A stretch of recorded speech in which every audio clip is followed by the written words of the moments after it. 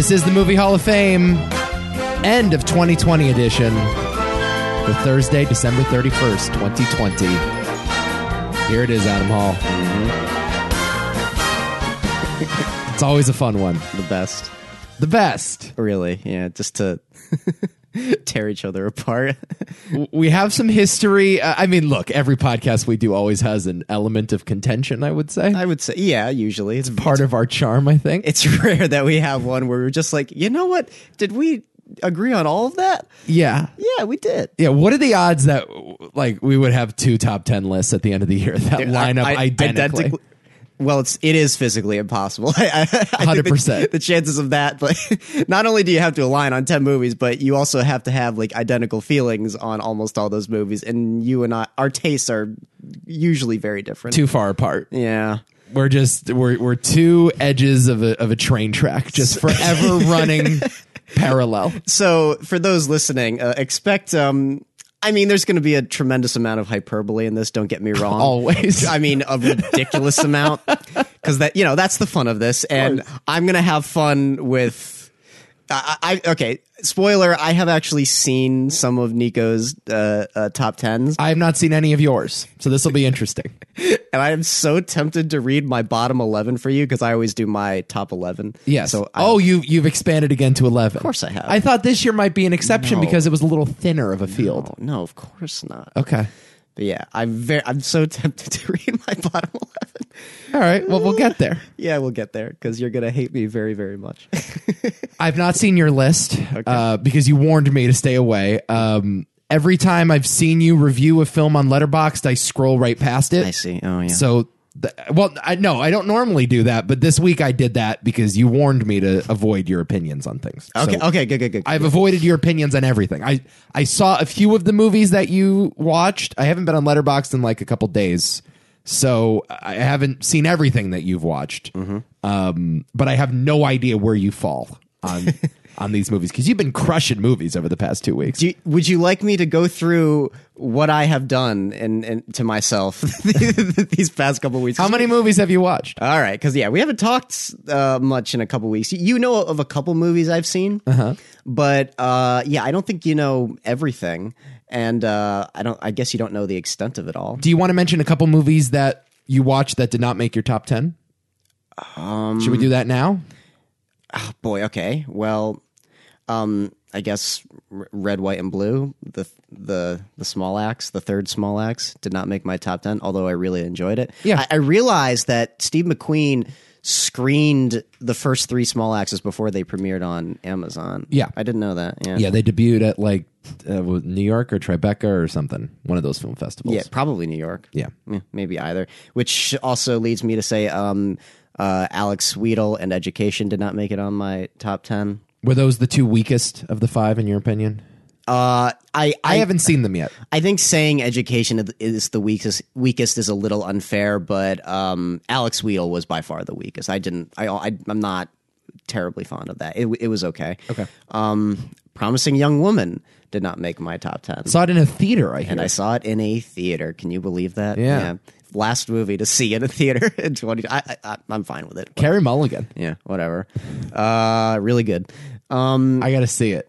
You can't rent it yet, right? No. Yeah. I mean, I guess you could no, maybe not. Maybe not. Yeah. Anyway, yeah, it was really good, and I recommend it, even though it's got some issues. But yeah, a lot of fun. Ma Rainey's Black Bottom did not make my top 10. Did not make mine either. But I liked it. I liked it too. I liked it. Yeah. That movie is a play on screen, much like Fences, which was also produced by Denzel Washington and also starred Viola Davis. But I'm cool with it. I don't know. I thought Chadwick Boseman was incredible. Chadwick Boseman was incredible, but this wasn't a movie, man. Yeah, very. It's not a movie. No, not really. I mean, I'd be caught dead if you'd heard me calling this a movie. Yeah, I mean, I think it's more of a movie than Fences was. No, I disagree completely. You do? I actually wrote that in my review. I was like, I got nothing out of this as far as a cinematic experience was concerned. And did you feel that way with Fences? No, I actually felt very much the opposite with Fences. I actually felt like I saw a cinematic film. Really? By comparison. Oh, yeah. Because when I saw Fences, that was the first time I can remember where a theatrical adaptation on screen really bothered me. Oh, and I get that, too. Like the lack lack of score, just the lack of locations. It felt very stagey. That backyard felt like you were in a Broadway theater, just looking at a set. You weren't actually looking at a real backyard. I was a little more taken by it in Ma Rainey because man, is this so play-y and stagey? Does that? I mean, I've never seen a movie that like stuck to the dialogue being so focused on like the attitude and nature of a play, where every single line is just met with resistance by another character, constantly juggling that back and forth, where like very, very little happens in the movie because everyone's constantly arguing with each other. Sure. And that is so theatrical to the point where it was starting to give me anxiety, but it was a fine movie. I enjoyed it. There's another movie that did not make my top 10, but I'm not going to talk about that yet. Okay. Because it made mine? Yep. Okay. Black Bear did not make my top 10. Did not make mine either. Yep. Came close. Interesting movie. Yeah. And I have some good feelings on it. And I came out saying like it's maybe a little too clever for its own good. It's a side A, side B movie. Yep. Well, yeah.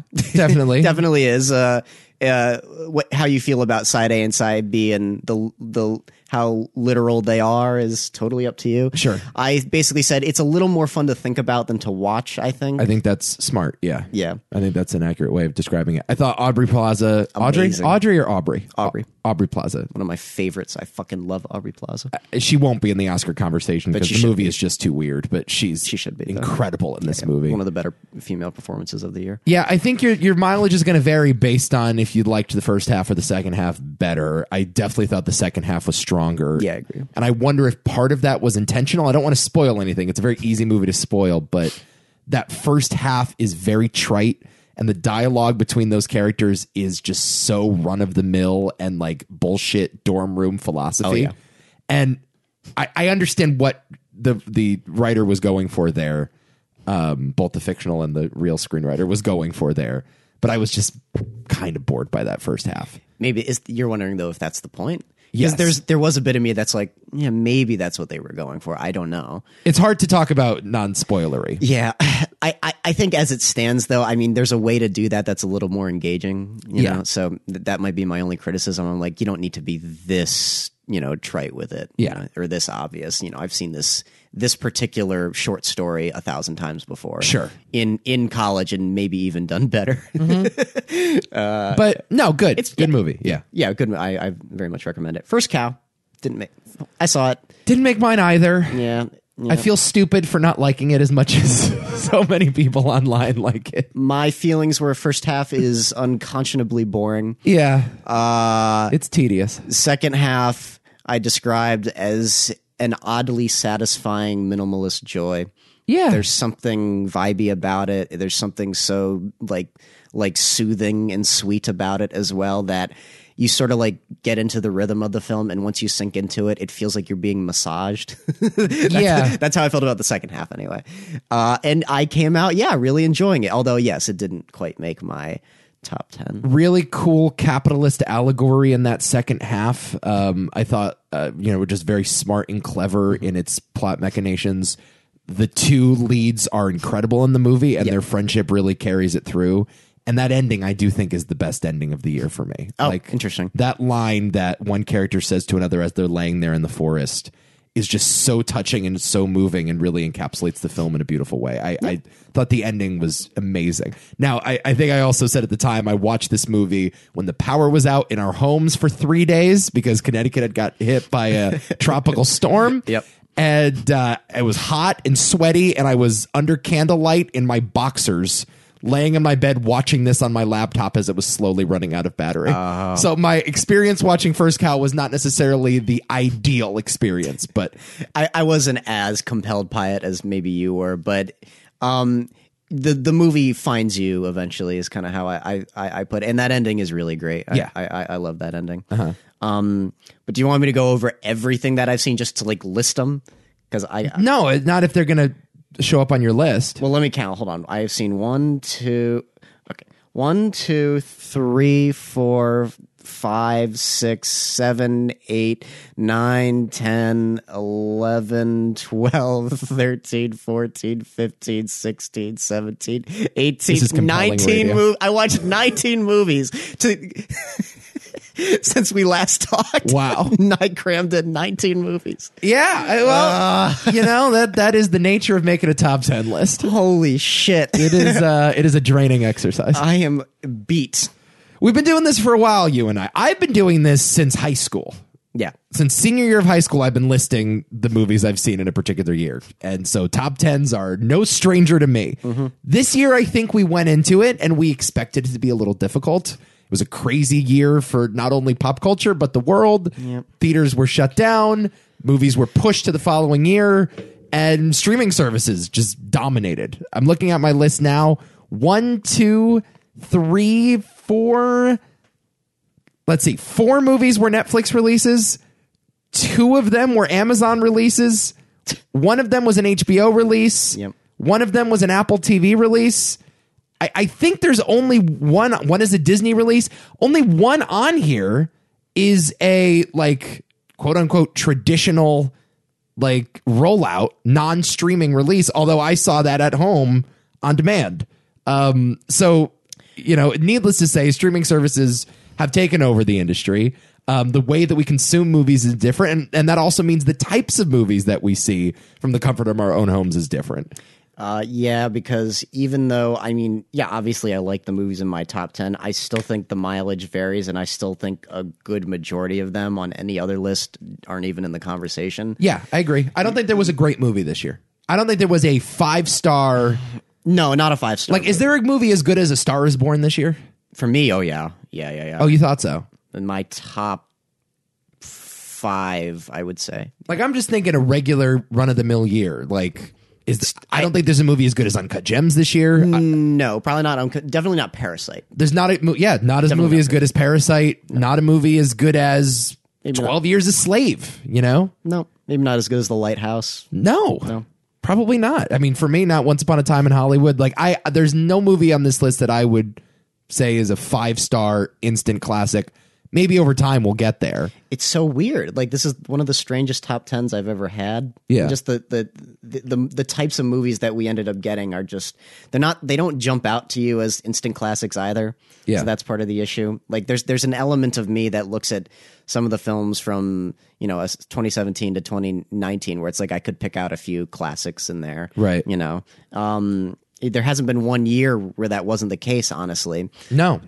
But this year for me, I look at the list. I'm like, Jesus, I don't know. I'm not entirely sure any one of these could get there. Maybe to the right circuits, depending on its legacy, The Vast of Night could have a classic cult appeal. Yeah, I guess. But that's the best you're going to get. That's what I'm saying. Yeah, and that is not super high on my list either. Look, it's kind of freeing. As difficult as this year has been, and as sort of thin a selection of movies that we've had to choose from, it is kind of freeing to be able to just throw 10 movies that you like, and you're not beholden to whatever the Oscars say, whatever the other critics' top 10 lists say. You can just throw on weird shit and no one's going to judge you for it this year. Yeah. As opposed to last year where there were 5 movies that were on everybody's top 10 lists. Our overlap last year was incredible. Like it just felt like we were going back and forth talking about the movies that were nominated for Best Picture. Yeah. This year is not the case. If I were to guess, you've seen the list, so I don't know. If I were to guess, I would say we have maybe 4 movies overlapping. Oh, like, I mean, at most. Okay, there are movies that we both have in our top 10s, but I'm not sure there's many that legitimately overlap. Like, your number 3 spot is not the same as my number 3 spot, for example. Yeah. Or your 1 or your 2. Okay. So, yeah, I think that's sort of an interesting exercise. I also think, like, there were good movies that came out this year because good movies come out every year. Yep. And anyone that is bemoaning the death of cinema is once again doing that in vain. It's the death of cinema, though. Whether you like it or not, it is the death of cinema. Here we go. Literally, it is the death of cinema. No, it's not. Yeah, it is. It'll be fine. Cinema will be fine. Film will be fine. Cinema, no. Oh, yeah, theaters are dead. There's a difference between that, yeah. Sure. I still don't think it was a great movie or by any margin. It was a fine movie year when you add it all up, but not a great one. Yeah. You know what else is confusing? What? The Oscars are pushed back. To when? They're pushed back to April because of Corona. Okay. And that means the eligibility window for the Oscars is pushed back to late February. February 28th is now the last day that you can screen a movie and it be eligible for Best Picture. So for the next 2 months, we're in this weird gray area.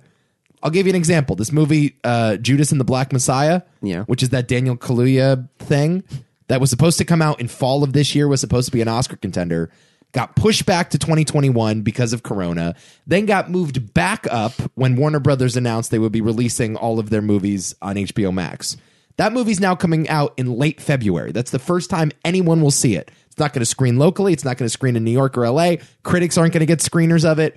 It's going to be a February release, but is going to be eligible for the 2020 Oscars, which now makes it very confusing for me. And I know I'm a nerd and I know I'm alone in this, but I am used to the Oscars being the authority on a particular cinematic year. And I think about movies in terms of what year they came out because they competed at the Oscars that particular year.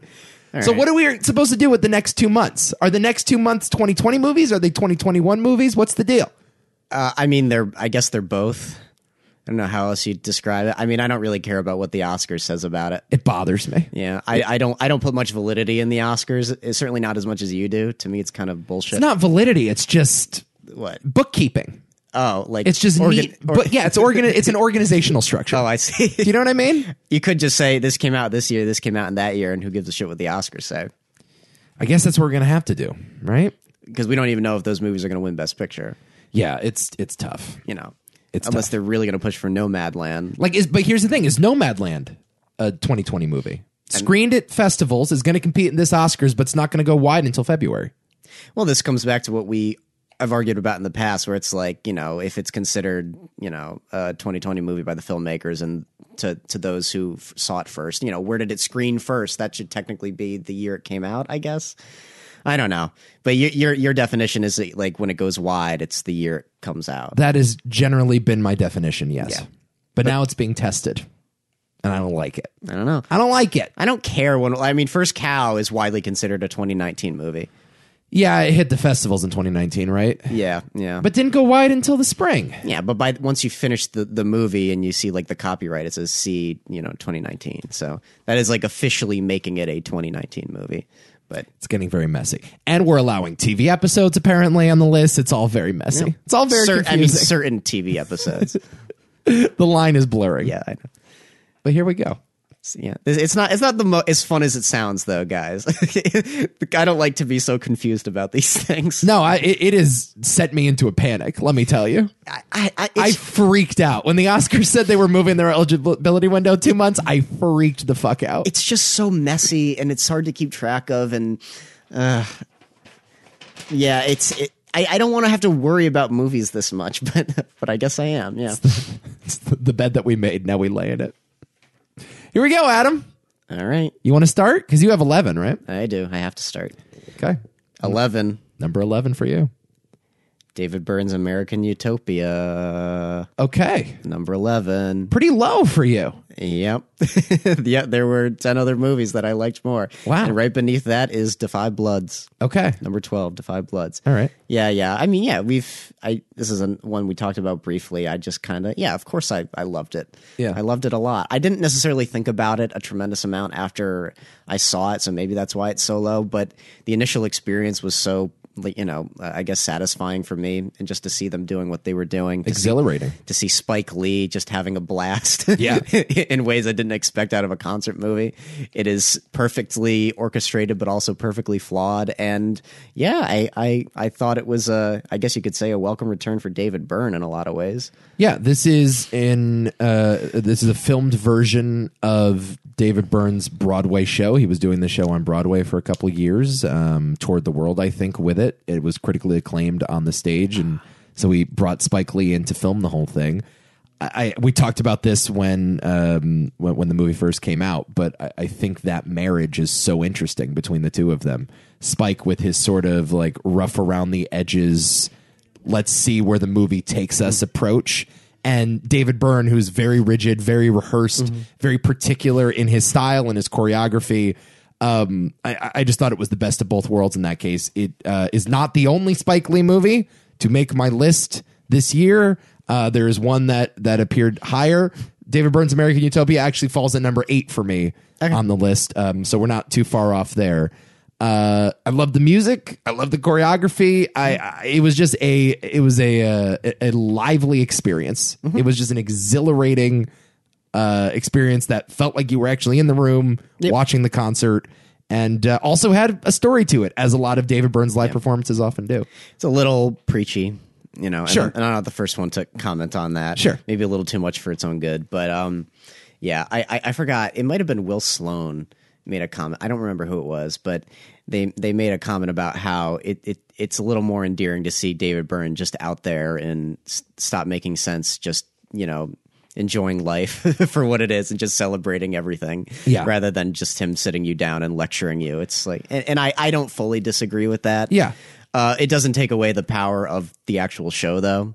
So, yeah, is you know, even though I do have a tiny few reservations with it, the ultimate experience is completely rejuvenating. Yeah, I agree with you. I think it's a worthy follow-up to Stop Making Sense in that way, although not as good as Stop Making Sense. Yeah, I agree with you on that. There we go. There we go. Should I go to number 10? Sure. All right. Number 10 is a movie. I don't know if you've seen it. It's called Sound of Metal. Oh, I've seen it. Oh, you have? Does it maybe appear on your list? Yes, it does. Okay, great. Well, we'll get to that then. Sound of Metal stars Riz Ahmed, who we know from Nightcrawler and Venom. Venom. Have you seen Venom? No. Yeah, I've seen Venom. He's terrible in that. Is he? Yeah, he's pretty bad. That's a shame because no one's good in that movie, though, so it's not his fault. Yeah, I mean, it's also kind of the Tom Hardy show, isn't it? I guess, for better or worse. That's a weird Tom Hardy show.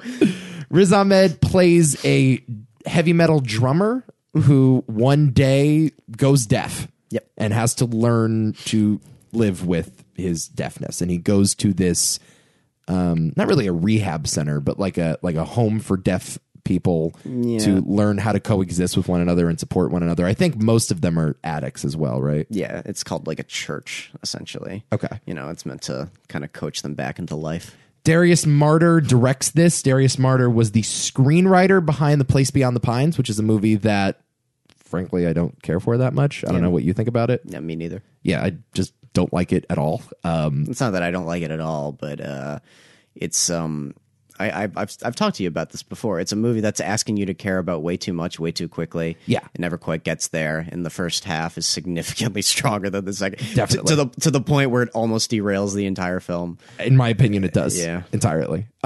This is not the case, though, with Sound of Metal. Sound of Metal is a really personal character study with a miraculous performance out of Riz Ahmed. He's unbelievable in this. Did you see The Night Of, that HBO miniseries from a few years ago? No. That he stars in. Him and John Turturro are in it. And he's great. That's the first exposure that I had to Riz Ahmed. And that's when I'm like, oh, this guy's an absolute star. He definitely has an Oscar-worthy performance in him. And this is that Oscar-worthy performance. Yep. He's captivating. His relationship with his girlfriend is so fragile, but also beautiful and heartbreaking. Oh, I love it. Yeah. It's the scariest thing about the movie is just wondering whether or not it's going to work out. Yeah. Because you know that the tiniest mistake he makes, she's just gone. And she might not even be like out of his life. She might actually kill herself. Yeah. And seeing how that degrades over time, that she's kind of separated from him, is really heartbreaking. This movie's kind of phenomenal to me. Yeah. And I'm not even kidding. It was it's the most relatable movie I've seen this year. Yeah, it really does in that relationship span the whole spectrum of like love and hatred and anger and lust. Also honesty, just being honest about your situation, particularly with that ending, which is my favorite ending of incredible the ending. Year. Yeah. Fucking love the ending. Also just really impactful for me because I have grown up with metal drummers my entire life. Yeah. And I know a lot about their emotions and their struggles and their relationships. I have made many films about metal drummers, man. So, yeah, this movie, I'm a little biased, but they got everything absolutely 110% correct. Yeah. Even though it's not really about metal drumming at the end of the day. Very little about it. It's much more complicated than that. That's something that just kind of, as a springboard, just like deeply affected me. But then the further it went and the more of a character study it became, the more captivating and compelling it was to just the quiet illustration of Riz Ahmed's character. What the heck was his Ruben? Loved Ruben. And that's the thing is like just this guy that is like so like insecure about everything that he is, you know, the only way he can express himself is through these drums, and then it's kind of snatched away from him like that. Oh man. I feel like I really got it. Yeah, I really loved it a lot. I also want to point out that Paul Rossi, I've never seen him before. He plays the head guy at this rehab Really center. good. Incredible supporting performance. Oh out my of him. God. Incredible. And he's going to get overlooked, but like, holy shit. Yes. Amazing in this movie. He's kind of a veteran theater guy. I think, you know, bounced around in small movie parts for a while. His parents were deaf. And I think he's actually a member of a deaf rock group. Or a rock group for deaf people. Is he actually deaf? No, he's not. But he grew up learning how to sign and learning how to communicate that way. And so there's a lot of authenticity to that performance. Felt very authentic. It was incredibly. Yeah, the whole thing is authentic. And it's ultimately like a movie about having to cope with new circumstances and also and appreciate rolling with the punches of life. Yeah. and appreciate learning to like love and accept those differences, which is not like a novel concept necessarily, but like the care it takes with it is sort of why it was so impactful for me. And the honesty too. Yeah. And just building to that ending. It all, for me, there's nothing I love more than when every single piece of a movie feels like it's leading up to just one final moment. And oh my God, is it satisfying. Cool. It's just wrapped up perfectly. It's exactly what I wanted. It was actually a big surprise though. It was, I thought it would be good, but I didn't think it would be even remotely close to being this good, man. Okay. Yeah. I'm thoroughly in love with this movie. All right. Number 10 for you. Number 10 for me. Is Run. Oh, okay. Run. Run. A movie that has a weak script. Okay. That is... Did not see this, by the way. Okay. That's all right. That is very silly. That is sort of a high concept, modern day Hitchcockian thriller in its purest form, more or less. Yeah, it's fucking awesome. And I don't want to hear anyone say otherwise. Some people have said otherwise. They don't get it. I'm sick of this. You don't fucking get it, guys. Guys, seriously, this is everything you want out of just like an accessible, dope, like edge of your seat thriller. This was one of the more entertaining films I have seen this year. It actually, I mean, for a while, The Invisible Man was on the list for similar reasons, and I acknowledge similar shortcomings, but A lot of shortcomings in Invisible Man. yeah. But there's actually better craft in this and better character work, and the villain of the movie is awesome. Sarah Paulson's performance in this. She should only be playing whacked out nut job moms like this for the rest of her life. She mostly does. I know. Nurse Ratched. What the fuck?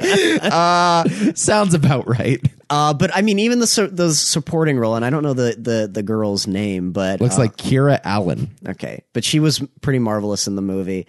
And I again, like the best thrillers like this have a good grasp on like unveiling the tiniest details to you, which ultimately are big details.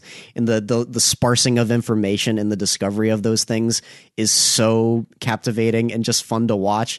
And the way it builds to the ultimate, like, oh my God, this is what's going on, my life is ruined, is just so much fun. And at the end of the day, and part of the reason why maybe I had an issue with people coming down on the film is that there's never a moment where the film is asking you to take it that seriously. It is a very pulpy film. It's a very outrageous film at times, and the twists are fucking nuts. but it's well aware of that, and it has fun, and it's got a lot of comedic beats to it that work pretty well. And there's only like a couple scenes that like completely don't work for me. But yeah, man, for the most part, it's one of the more fun films I saw. I watched it and I was like, you know what? I really would have loved to have seen this in a theater, you know, in a way that I didn't feel exactly the same way about all the other films on my list. Yeah. And that's kind of what I was longing for this year, was just a film to sit down at home and make me feel like I was in the theater. Sure. And And like a midnight showing of a, and I got that out of just this. a pulpy horror movie. Yeah. And it knows when to be light. It also knows when to be really dark and chilling. And yeah, if you want a good remake of Misery, Cool. watch Run. It's pretty dope. By what's the director's name? Anesh Chaganty, who did Anish Chaganty? I feel like that's definitely how it's pronounced. Anish Chaganty. Don't fucking ask me for the name if you're going to correct me on the pronunciation. It just, the way I say it just sounds better. Then know the name. All right? Know the name before you start taking bows on the pronunciation. I'm going to take another drink of water. Jesus. He's the guy behind Searching, which is a movie I really enjoyed from 2018 as well. Just clever, entertaining, inventive movie. Yep. I am curious to see what this thing looks like. I won't pass judgment on it before I've seen it. The cinephiles on film Twitter have been a little rude towards it, I would say. But yeah, I think it's definitely worth a peek. It's on Hulu if I remember correctly, right? Yeah. I don't think it's going to blow your mind personally, but I'd be surprised if you didn't have fun with it. Yeah, I assumed that it wouldn't make my list, so probably not. I avoided it for the time being. But it's definitely a me movie, and Okay. like I said, just a pure Hitchcock film. Okay. And I was loving a lot of like Rear Window in there as well, so cool. you'd enjoy it. Okay. Number 9 for me is a movie we talked about already called The Vast of Night, which was an Amazon release. It's from this guy, Andrew Patterson, who had been making video for the Oklahoma City Thunder for like the last 5 or 6 years. Yep. I think he has like a production company in Oklahoma City, and he self-financed this project, premiered it at a festival, got sold to Amazon, and became this big hit for them for a couple weekends. Very high concept, old school movie in the style of like Super 8. Yep. Aliens are here and they're appearing on the radio, and what are we going to do about it? Very War of the Worlds, very simple, straightforward story, but the craft here is just remarkable. Andrew Patterson, I guess, just took over a small town for a couple weeks and put dudes on ATVs just riding around with the camera. And the stuff that he's able to do, you're just left asking, like, how did he get these shots? How did he do this? And it's just a really invigorating question to ask every time you watch a movie. There are a couple other movies on the list where I felt the same way.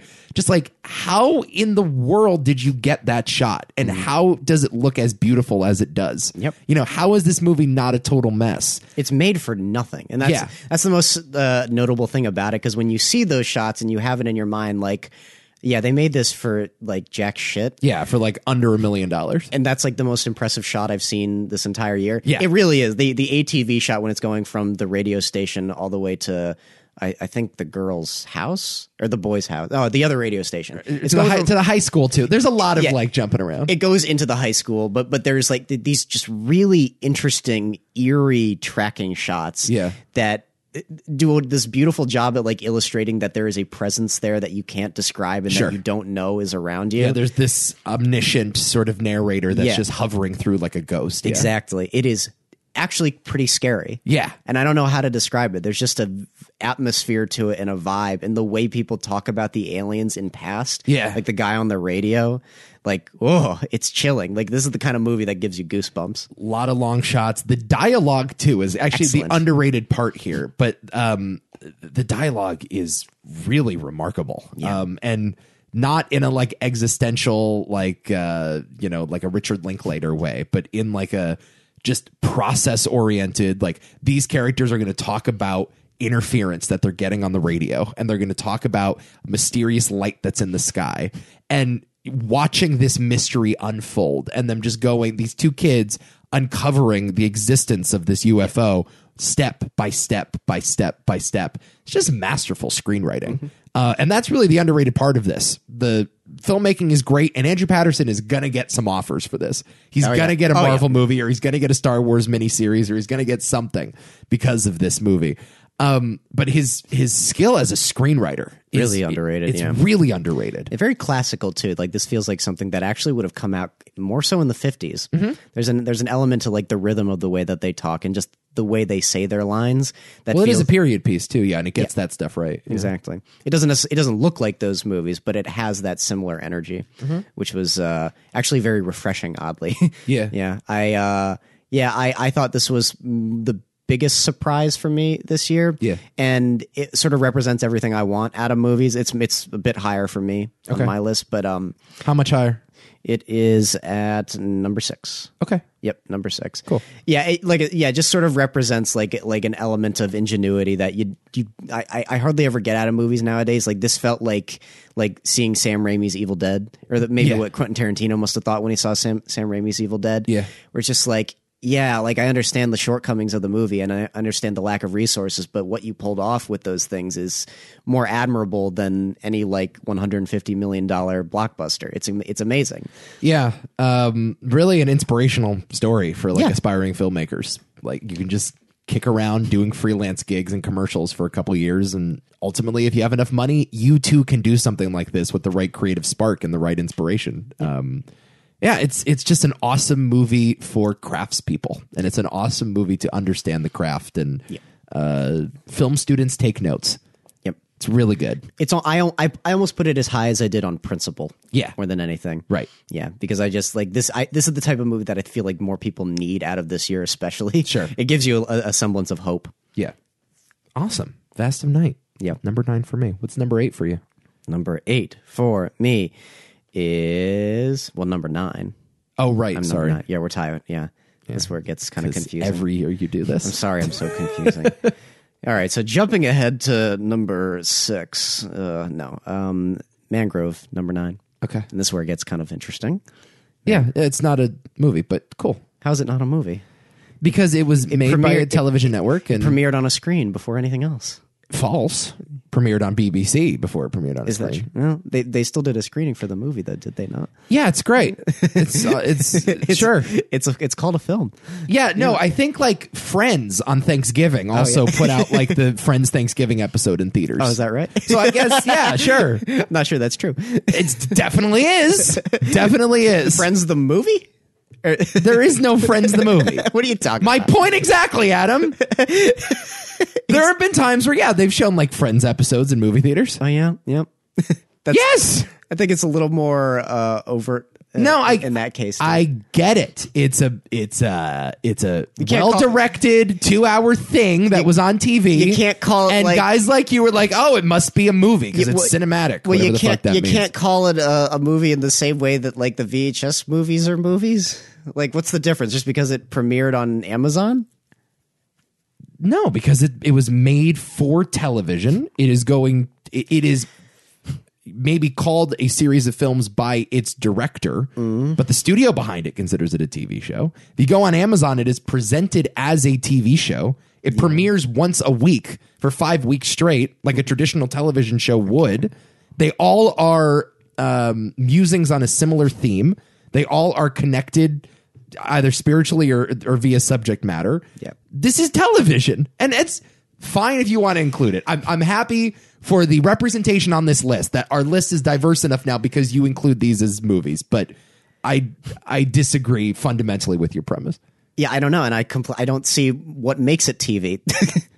Did I not just list 100 No, you reasons? did. You didn't. They're called movies. What do you want? Who's calling the movies? I think everybody. Yeah, I feel like you're one of the few. You're right. Yeah. And I stand behind it. Also, it's not called Small Axe, and this is the crux of my argument was that if they were released under the banner of Small Axe, like each movie, that would have swayed me into saying, okay, yeah, this is television, but they're not.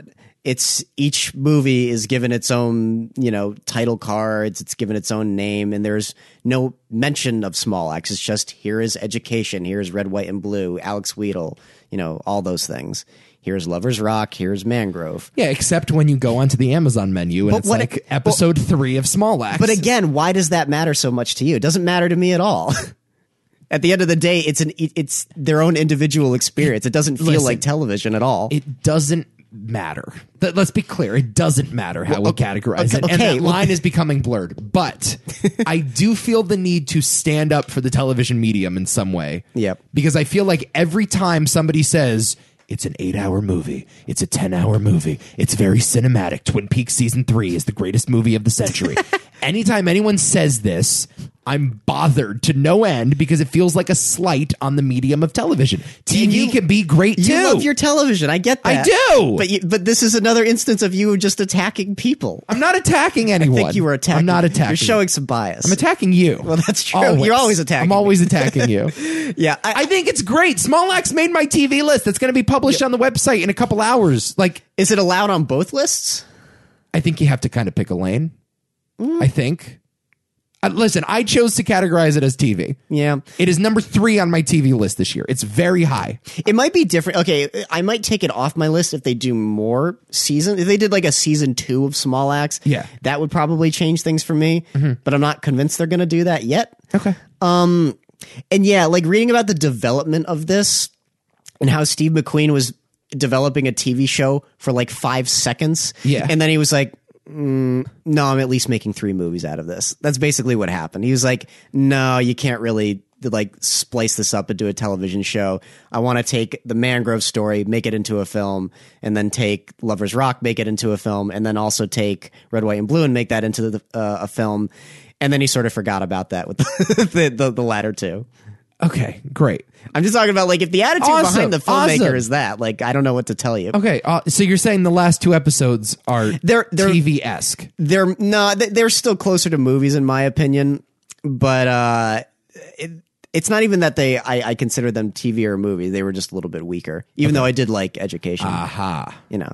Understood. Yeah. You thought they were weaker, so they're more TV. No, I didn't say that. That is what you implied. You're like, he made 3 movies and then he forgot about it with the last 2. Well, my similar criticisms sort of apply to Red, White, and Blue, though. Okay. Like very similar criticisms for those 3 kind of apply to Red, White, and Blue. Okay. So, cool. No. All right. Whatever. Let's get past this. I love Mangrove. I think it's really good. Yeah, I love it too. I think it's really good. Trial of Chicago 7 did not make my list. Nope. As much as I love Sorkin and I love some snappy dialogue, I left it off because I saw Mangrove and I'm like, that's how you make a courtroom drama. They're essentially the same movie, except one has a competent director behind the camera and one doesn't. And McQueen's cinematic instincts, how he holds on a shot, how he dwells with a character, how he sticks with a moment, it's really unparalleled. Like, the guy understands timing, he understands pacing, he understands mood and tone better than pretty much anyone working in the business. And I'm always clamoring for more Steve McQueen stuff. And I thought Mangrove was excellent, as we said a couple weeks ago, particularly in that second half. Yep. Alex Wheatle was number 27 on my list. Okay. And Education was number 17. Okay. Right above Possessor. Okay. Yeah, which I loved. Cool. All right. No, I did love Education. Alex Wheatle was the only one where I'm like, okay, no, thank you. All right. I think we talked enough about Small Axe. What do you think? Well, we're not done talking about Small Axe. I'm sure we're not. But we'll get to it. Yeah, we'll get there. All right. I said my number 8 already was David Byrne's American Utopia. So what is number 8 for you? Oh, God. It's all about me this year. It is. Yeah, I get it. Always is. Yeah, it's always about me. Number 8 for me is a documentary. Oh. Called Feels Good, Man. Okay. Which I loved. Have not seen this either. Oh, boy. You have definitely not seen number 7. Oh boy, you've definitely not seen fucking number 7. I can't wait to talk about that. Tell me about Feels Good, Man. Feels Good, Man is essentially more or less about the creation of meme culture. Okay. It's about Pepe the Frog, who has been a bit divisive, I would say. Yeah. To say the least. And it is about the evolution of that character, what he started as to his ugly evolution, to say the least. And sort of how it's become this roller coaster of emotion for the most arbitrary reasons imaginable. Yeah. It almost recounts the evolution of this character as like a virus. It's the weirdest thing. How it's just, there's no rhyme or reason to it. Just sometimes crazy things happen that you cannot predict, and it's going to die horribly, or it's going to thrive, or maybe both. And that's kind of what happens with Pepe the Frog. It is simultaneously the funniest movie by a mile that I've seen this year. Wow. This movie's fucking hilarious. Wow. Just like the creator, Matt Fury, I think is how you say his name, is the strangest dude, but like so lovable and soft-spoken and kind of wise. And you're like, you made Pepe the Frog? Yeah. But then it gets into like the attitudes of internet trolls on 4chan. Yeah. And it instantaneously becomes the most disturbing film I've seen in years. Yeah, I've been on 4chan like twice in my life, and it's like going to Auschwitz. Like I never want to go back. But this, like, it just felt like even though it was virtual and I was on a web page, it just felt like I was in this evil place. The movie interviews like one of the stars, like unsung heroes, if you even want to fucking call it that, of 4chan. Like one of the guys, like in the underground circuit, this guy's the man. Yeah. And he's a fucking lunatic loser piece of shit that lives in his mom's basement, essentially. He's every cliche you could imagine. And he's an anarchist, essentially, who's like a proponent of that guy in like I forgot where it was, Miami Beach or something, who just shot a bunch of people on the street and like posted about it and said like, this guy gets it. Oh Lord. And they built basically a marketing community around like the attitude of this guy for nothing more than the sake of offending people. Oh my. And would throw around racial slurs and regardless of the fact that they didn't believe it. They didn't believe it at all, as a matter of fact. They were just trying to get a rise out of people because they felt like society had bested them and just kind of dug them into the ground. So 4chan was their means of doing that, of just basically giving the finger to people for no reason whatsoever. Yeah, other than fighting the fact back, we're mad. And it gets so out of control that they discover Pepe the Frog and use him as the mascot to get Donald Trump into the White House. Sure. And that's kind of what it's about. That's what it turns into. Wow. And the movie is about like watching this happen in the most sickening way you've ever seen. Like it just makes you question the last 4 years of your existence. Right. The movie made me feel so weird and so bad for so many people, particularly Matt Fury, who made this kid's character. Right. Pepe the Frog is a kid's character. He's adorable. Yes. Yeah. And coined the phrase "feels good, man," because there's like this comic strip where Pepe drops his pants and is peeing, and his buddy's like, "What the hell are you doing?" And he's like, "It just feels good, man." And it's like, that's the origins of this. And that got co-opted into an alt-right symbol. Yes. It's insane. It is fucking crazy, and I can't believe you haven't seen it. You would probably love this thing. Yeah, I probably would. It's funny. Several years ago, I think this was in 2015, I was at this beach in Rhode Island. It's called Watch Hill. It's like Taylor Swift has a house on it and everything. It's like one of my favorite little getaway locations in the area, one of the great little beach towns in the Northeast. And at the end of this like cape where the beach is, there's like a military bunker, and this abandoned military bunker had been there since World War II. Wow. And it's this awesome, just like run down. You have to walk 1.5 miles down the sand in order to get there. And there's just grass growing and weeds from all these different crevices and graffiti everywhere. But it's this awesome little artifact that you can't necessarily get at a museum or, you know, at some sort of Civil War or World War II memorial. And I remember back in 2015, just as the Trump thing was starting, this is like before Trumpism even became a thing, before MAGA hats were as prevalent as they are now. I remember seeing a massive Pepe the Frog graffiti art on the ground of this military bunker and just thinking that it was amusing. And then several years later, I returned to that same place under this new context. And it's just amazing to me how messages and words and symbols can mean one thing in one era and in such a short period of time be co-opted by either nefarious sources or good sources or whatever and completely change, you know, and whether that is, you know, like the name of an NFL team or a racial slur, you know, things that were not considered racial slurs at one point but are now, the word retarded, how that has evolved over the years to mean something much more nefarious than it once did.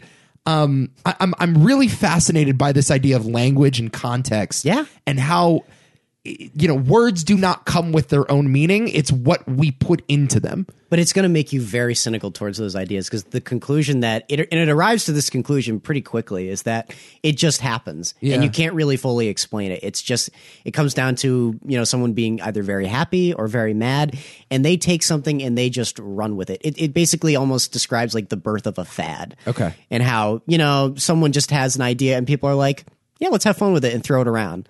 And what it snowballs into eventually just becomes like, I guess, the iconic thing that we know as Pepe the Frog now. But just the fact that it's snowballing at all is interesting to me, and why it was getting thrown around was interesting. And you're right. The most fascinating thing about it is that it goes from like one message, and then over the course of like a couple years is just literally the other side of the spectrum. Yeah. And man, it was, kind of horrible. And it, like I said, it would make you cynical towards the idea that, like, I don't know. I came out like saying like I really hate memes after it personally. Sure. Just the concept that they're just this mindless. Yeah. And I know, there's an art form to some of them, but like, I don't know, man. Messages, just give them to the right people. I don't know. Okay. I don't know how to. It's touchy. It's very touchy. Cool. But it's a good doc, though. Worth very, my time. very, very, very good doc. Yeah, I've heard a lot of people rave about this one. So I'm kind of surprised you haven't seen it, because I really think you would love it. Yeah, I maybe I'll check it out tonight. Maybe it'll be worth a New Year's Eve watch. Okay. I think it's pretty dope. All right. Here we go. Number 7 for me. A movie that you dismissed, wrongly so, and you will feel great shame for it at some point in your life. It's called I'm Thinking of Ending Things. Oh. Written and directed by Charlie Kaufman, starring Jesse Plemons, Jesse Buckley, Toni Collette, and David Thewlis. It's like, where's this going? What did he throw on here? Is a movie that debuted on Netflix. We talked about it at length when we did our Charlie Kaufman episode. I'm not entirely sure what all of your criticisms were. I don't know if I fully grasped what you didn't like about it. But I found this movie to just be a really interesting concept and a really interesting execution of a pretty simple story. It's about a janitor wishing life was different. Yeah, right. But okay, but it's more than that, though. It's like it's a Charlie Kaufman subversion in the way that Charlie Kaufman often does it, where it's a Charlie Kaufman movie. Let's make no mistake about that. Certainly, no, it is, and he is subverting what's a pretty a well-worn trope, which is this idea of the alternate reality, the alternate history of your life, the dream sequence, told through the perspective not of the dreamer but of the person in the dream. This is the main character here. Am I spoiling it to say this? But it is revealed later on in the movie that Jesse Buckley may not be a real person, and that is left open to interpretation. However, the movie is stuck in her point of view for most of the runtime. And I found that to be a really interesting execution. Does it always work? Of course not. Charlie Kaufman stuff often falls flat. He often misses the mark, and he takes big swings, and sometimes it's a swing and a miss. But I thought in its totality, a really vibey story with cool imagery and fun performances. Mm-hmm. And the type of movie that you have to watch more than once to unpack, and you have to think about in order to fully grasp it. And I think that's always a worthwhile experiment. It's an experiment. I don't think it's a bad movie. I just didn't vibe with me whatsoever. I don't understand Charlie Kaufman, and I think he needs to get over himself. Okay. I think he needs to stop being a mopey bitch. So there's that. I would prefer that he continue moping. It's getting really repetitive, man. And okay. It's the same. To me, it's kind of the same story over and over again, even though like these are great ideas, man, but how are they presented? I come at this a lot where it's like, yeah, on paper that's nice, but how is the execution? And I'm so bored by this movie, and I just hate pretty much everybody in it. I can't stand the idea that it's probably about a janitor imagining what his life should have been and hating himself so much that even his imaginary girlfriend hates him. Ugh. It's like, fuck off, man. Okay. I'm sorry. I have better things to do than waste my time with these characters in this story. And I don't know. It wasn't the most healthy experience. It's not a poorly made movie, and I guess it's a fine execution of a questionable endeavor. And while it's Shots fired. it's like I would look at him if I was his friend and be like, "You want to make a movie about that? Yeah. All right, man, go ahead. You have fun getting more movies financed." He's never going to get movies no. financed. But he's never been able to get movies No. financed. Look at Synecdoche, New York. That's not exactly an accessible blockbuster. That's also How about the claymation movie about the fat people fucking? yeah, and I have issues with that movie too. Fucking love that movie. Synecdoche, New York is like this mammoth puzzle of a movie, though. Yeah. Which again, like I as much as I love that movie, even then I don't vibe with everything it's trying to say, because there's always a part of me that's like, you can't just chill out, Charlie Kaufman. You can't just chill the fuck out. Never. Never ever. Okay. But this is the thing, is that he's very much like spinning a lot of the same messages over the course of multiple movies, which is why by the time I got to this one, after watching all of those movies that we did for the pod, I was like, yeah, I'm just tired of this. I don't need any more Charlie Kaufman in my Maybe life. you were a little worn out. Maybe Yeah, if you had maybe. spaced it Maybe. over a couple of years, it would have been different. It's Yeah. possible. Yeah. Yeah. And maybe I'll revisit it eventually, but yeah, I mean, it still stands. Like I don't care much about, Jesse Plemons or the plight of a fucking janitor, and I don't care much about Jessie Buckley. She's particularly annoying to me, but I do like. Whoa! I do like that. Ain't right. Whatever. Don't take a stray shot at Jessie Buckley. She's wonderful in this movie. You'll get over it. Oh, I'm not gonna let that stand. She's annoying. Yeah, she's pretty annoying. Stop. Yeah, I was very happy to not spend any more time with her. Oh, maybe that's the jeez. point. I don't know. Oh, jeez. David Thewlis is wonderful, and Toni Collette is a lot of fun. Whatever she's doing. Yeah, the parents are great. Whatever, skip it. Look, I'm also a sucker for like an awkward, like, boyfriend meets the family or girlfriend meets the family for the first time movie. I'm a sucker for it. This is not an awkward encounter that has ever been seen before by another human being. This has never occurred. Oh, it's nightmare fuel. Yes, absolutely. It's not the fucking chicken scene in Eraserhead. No, it's not quite that far, but I'm not sure that ever happened either.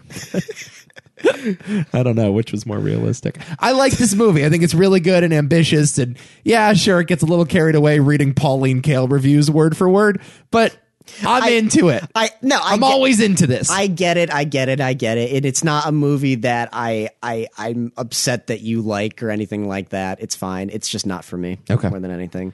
All right, Adam Hall. I'm thinking of ending things. I assume it's not on your list. So number 7 for you, sir. I'm thinking of ending things was number 33. Oh, out of jeez. 43 movies. Oh, God. It gets worse. That's obnoxious. It gets worse. Trust me. And Okay. you want to know what's even more obnoxious to you? What? Number 7 for me. That's what we're at. Yeah. Number 7, Swallow. Swallow. I watched a film called Swallow. Oh, that's the movie where the chick swallows nails and shit, right? Yeah, man. Yeah, no thank you. Holy shit. No thank you. It's a pretty perfect movie, actually. What? Yeah, it's the best looking movie I've seen this year in terms of cinematography, but the lead performance, what the hell was this girl's name? Let me look at this. Haley Bennett. Amazing in the movie. Oh, I've seen her in things. This is the first time I've ever seen her, and I was like, "Oh, this you're going places, chick." She was in Hillbilly Elegy Oh, yeah, I didn't finish that one. and Devil All the Time. Did you see The Devil All the Time? Not yet. Also not worth your time. Yeah. Also in Hardcore Henry. Oh, Great movie. okay. I didn't expect this at all. It's yeah, it can be a little disturbing and uncomfortable, very uncomfortable. It's not like a gross out movie in the same way I guess maybe the trailers would have you believe. There's not as many instances of her like swallowing painful shit as you would imagine. And it's not really even about that at the end of the day. Okay. it's kind of got a lot of heart. Oh no. It's a lot of humanity. Heart of glass, literally and figuratively. Yeah, and I was sort of taken aback by the approach to a human struggle.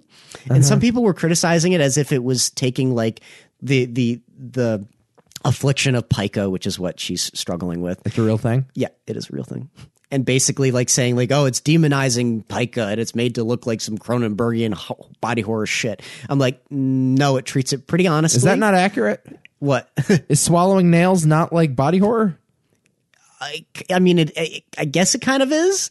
It doesn't present it as Is there something wrong with saying don't swallow nails? well, this is the thing, though. It's not presenting it the way like Cronenberg would, where it like becomes like this monstrous thing. Yeah, okay. It's treating the affliction pretty honestly. Okay. And it is saying, yeah, this is a thing that is, obviously pretty terrible and has the potential to ruin your life and the lives of those around you. And your intestines? And it's not something to take lightly, but it also explores why she's struggling with this affliction in a pretty interesting way.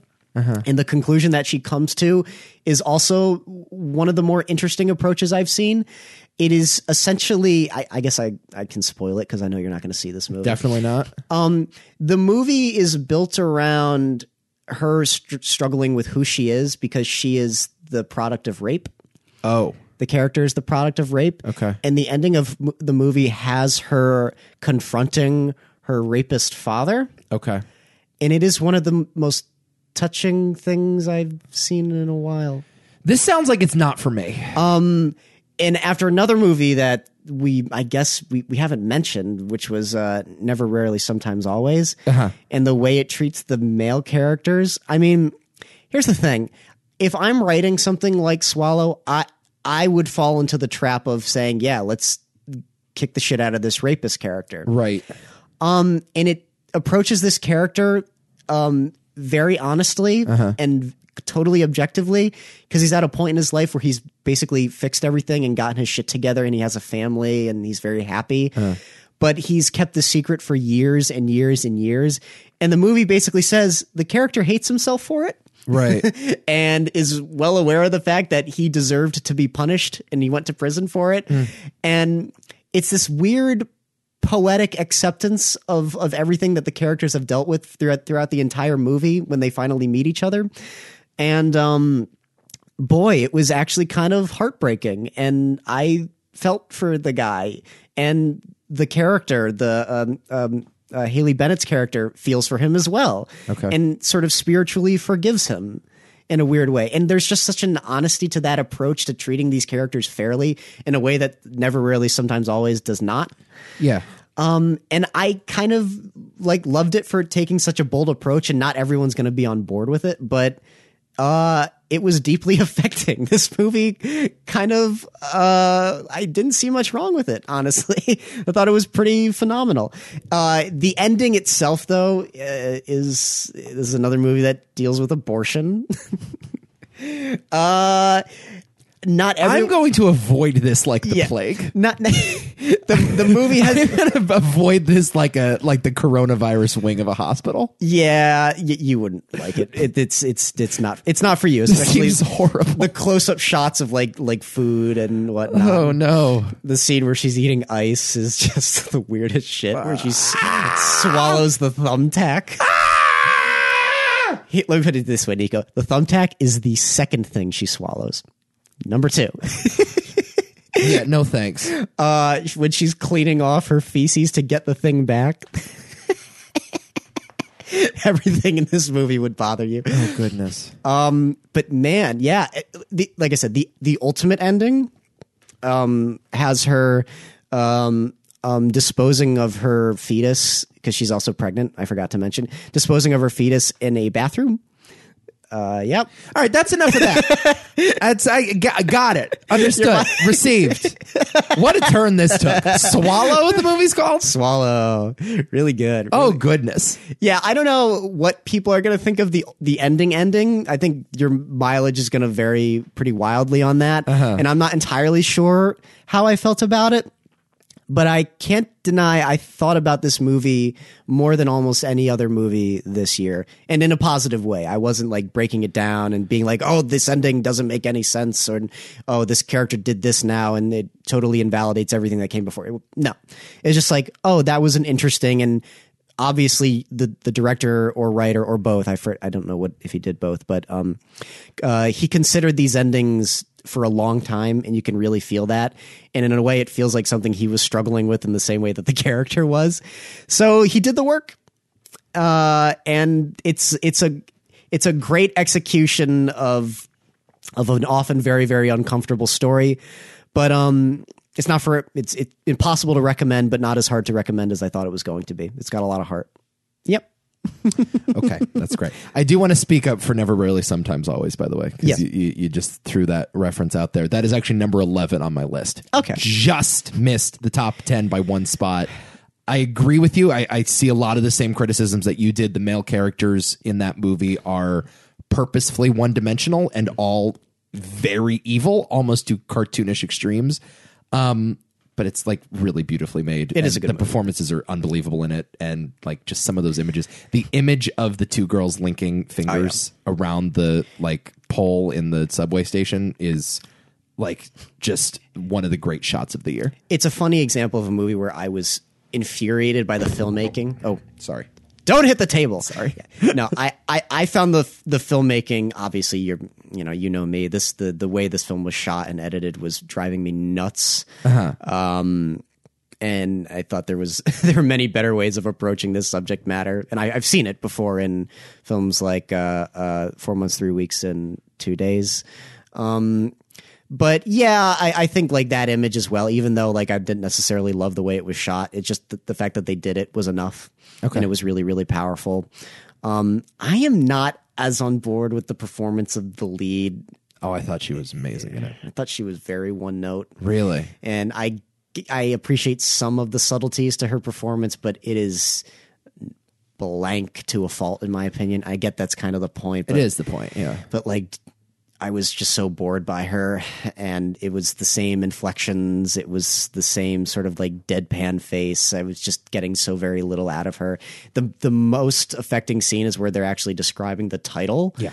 But even that didn't have me totally convinced. And I don't know. I was like crying at that. Like seriously, I was incredibly moved by it. I needed a lot more out of her. Okay. I thought she was kind of okay. Okay, cool. Not on the list, but just doesn't worth matter. noting. Okay. All right. Number 6 for me. Man, there's just so many surprises on your list so far. Yeah. By the way, Never, Rarely, Sometimes, Always is 28. Okay. 28 That's very rude. Number 6 is a movie called Boys State, which you can stream on Apple TV. Okay. What? This was on my list for the longest time until I started watching more movies. It's at 15 for me. Oh, okay. But All right. I love this movie. Awesome documentary. We talked about it on the air as well when it first came out on Apple TV. It's actually an A24 production. Not a ton of A24 movies this year, but when they hit pretty hard. And Boys State is just an awesome documentary. It's actually not the highest documentary on my list, but it is a movie about a group of 1,017-year-old boys that get together for this political summer camp in Texas and split up into two parties and vote on policy and elect their leaders and essentially learn the ins and outs of Washington, D.C. and how to be a politico. Yep. It is fascinating, and the 3 kids that they chose as the lead for this movie were the perfect 3 choices. All of them were incredibly compelling on screen. They're able to communicate elements of their personality and elements of their thought process in the way that most 17-year-olds are unable to articulate. And sort of as the storytellers of the movie, they did a phenomenal job telling their story, while you also kind of resent many of them. Oh, well, they did okay telling their story, given the fact that they're all like lisping their way through it. How dare you? So many lisps. A lot of lisps, but They're a tremendous amount of fun, these kids. the camera loves them, And they're fucking twerps. and they love the camera. I want to beat the shit out of all these kids. I hated them, but in the best kind of way. Yeah, it's a cinema verite style, just sort of fly on the wall for this camp that happens all across the country in different states, going back to like the 50s. You can look at the list of notable alumni that attended Boys State, and it's people like Bill Clinton and Michael Jordan and other that's right. luminaries. Just a fascinating study on mob mentality, Yep. on the two-party political system, on the pitfalls of partisan politics, and it has you asking the question, do kids learn behavior from adults, or do adults learn behavior from kids? Yeah, that's interesting. And it is an interesting sort of existential question. Like, It's kind of what I expected it to be in that way, but you know, that's more of an idea that I've been presented with which I know and understand. But it's different when it takes the time to explore them with firsthand examples like this, Sure. and to watch that happen. Right. But also to see how easily like you can fall into those pitfalls. Like it happens immediately, Right. I'm just like, whoa, it's already becoming a game. What the fuck? Right. Yeah, it was kind of terrifying. certainly, yeah, the way that these two kids just split off into arbitrary groups, Yeah, not on exactly. political alignment, not on beliefs, not on values, but just on red versus blue. Yeah, immediately I was like, whoa, wait, what? It's amazing. What are you doing? Yeah. And the fact that we're actually drilling this into children at a young age is terrible. Look, if you want to know why you're only getting $600 in the stimulus check this week, fucking watch Boys State. Yeah. How two parties just scream at each other and don't get anything done and have no interest in your well-being or the well-being of the nation, just in enriching their own wealth and status in the world. It's a game. It's a sport. That's what this is. Right. They're going to fucking football camp in this movie. 100%. But it's fascinating. It is, And it is. I really loved it just as a narrative as well as a documentary. Very informative, but also just a thrilling political drama to watch. I agree. So that's Boys State, number 6. Awesome movie. Yeah. I agree. Number 6 for me was Vast Night, which we've already talked about in great extent. Great. I love the movie. Okay. Number 5 for me. Here we go. We're halfway through. Wow. Yeah. Top 5. Yep. I'm going to be shocked if I can't guess your top 5. I feel like I know exactly what the 5 movies are coming up. And if they're not, something's up. Is something going to be up? Yeah. Okay. I think. Oh, no. Number 5 for me, a movie called Dick Johnson is Dead. Did you see this one? No, I did not. Okay. Netflix release. It is another documentary. However, it is a little less straightforward and a little more artistic and surrealist as compared to Boys State. It's directed by this woman named Kirsten Johnson, who made a movie a few years ago called Camera Person. Okay. Kirsten Johnson got her or earned her stripes overseas documenting war zones, and I think did some work for Dateline and. She was one of the camera people behind Citizen4, political documentary with Edward Snowden. And a few years ago, she did this movie called Camera Person, which is very autobiographical and just features shots that she has acquired just living with her camera over the years. And Dick Johnson elaborates further on the themes of that movie. This is about her dad, named Dick Johnson. He is a therapist who is beloved in both the community, among his family, among his friends. Just a great fucking dad in like the way that you just wish your dad was. Like, it must have been incredible growing up in the Johnson household. Just a lovely, kind, soft-spoken, no temper to this guy at all. It's like Mr. Rogers. It's like growing up with Mr. Rogers, this dude. And he's getting towards the end of his life, and he's starting to retire and think about the next phase, and so is his daughter. And he starts getting dementia, and he starts forgetting things, and they have to bring a caretaker into the apartment to take care of Dick Johnson. And eventually things unravel some more, and it's simultaneously very depressing, but also incredibly lovely and inventive. And I just love the conceit of this movie. Essentially, Kirsten Johnson wanted to make a documentary about the death of Dick Johnson while her father was still alive. So she films death scenes and she stages it with, makeup and stunt coordinators and things. At one point, I think a microwave is dropped on his head as he's walking down the street, and there are a number of like surrealist dream sequences. There's actually a whole sequence of Dick Johnson in heaven and who he would, who he would find in heaven and what he would be doing if. He was reunited with his late wife again. Oh, interesting. All of this stuff is so gorgeous and so well shot. And that is contrasted with real life trauma and real life hardship.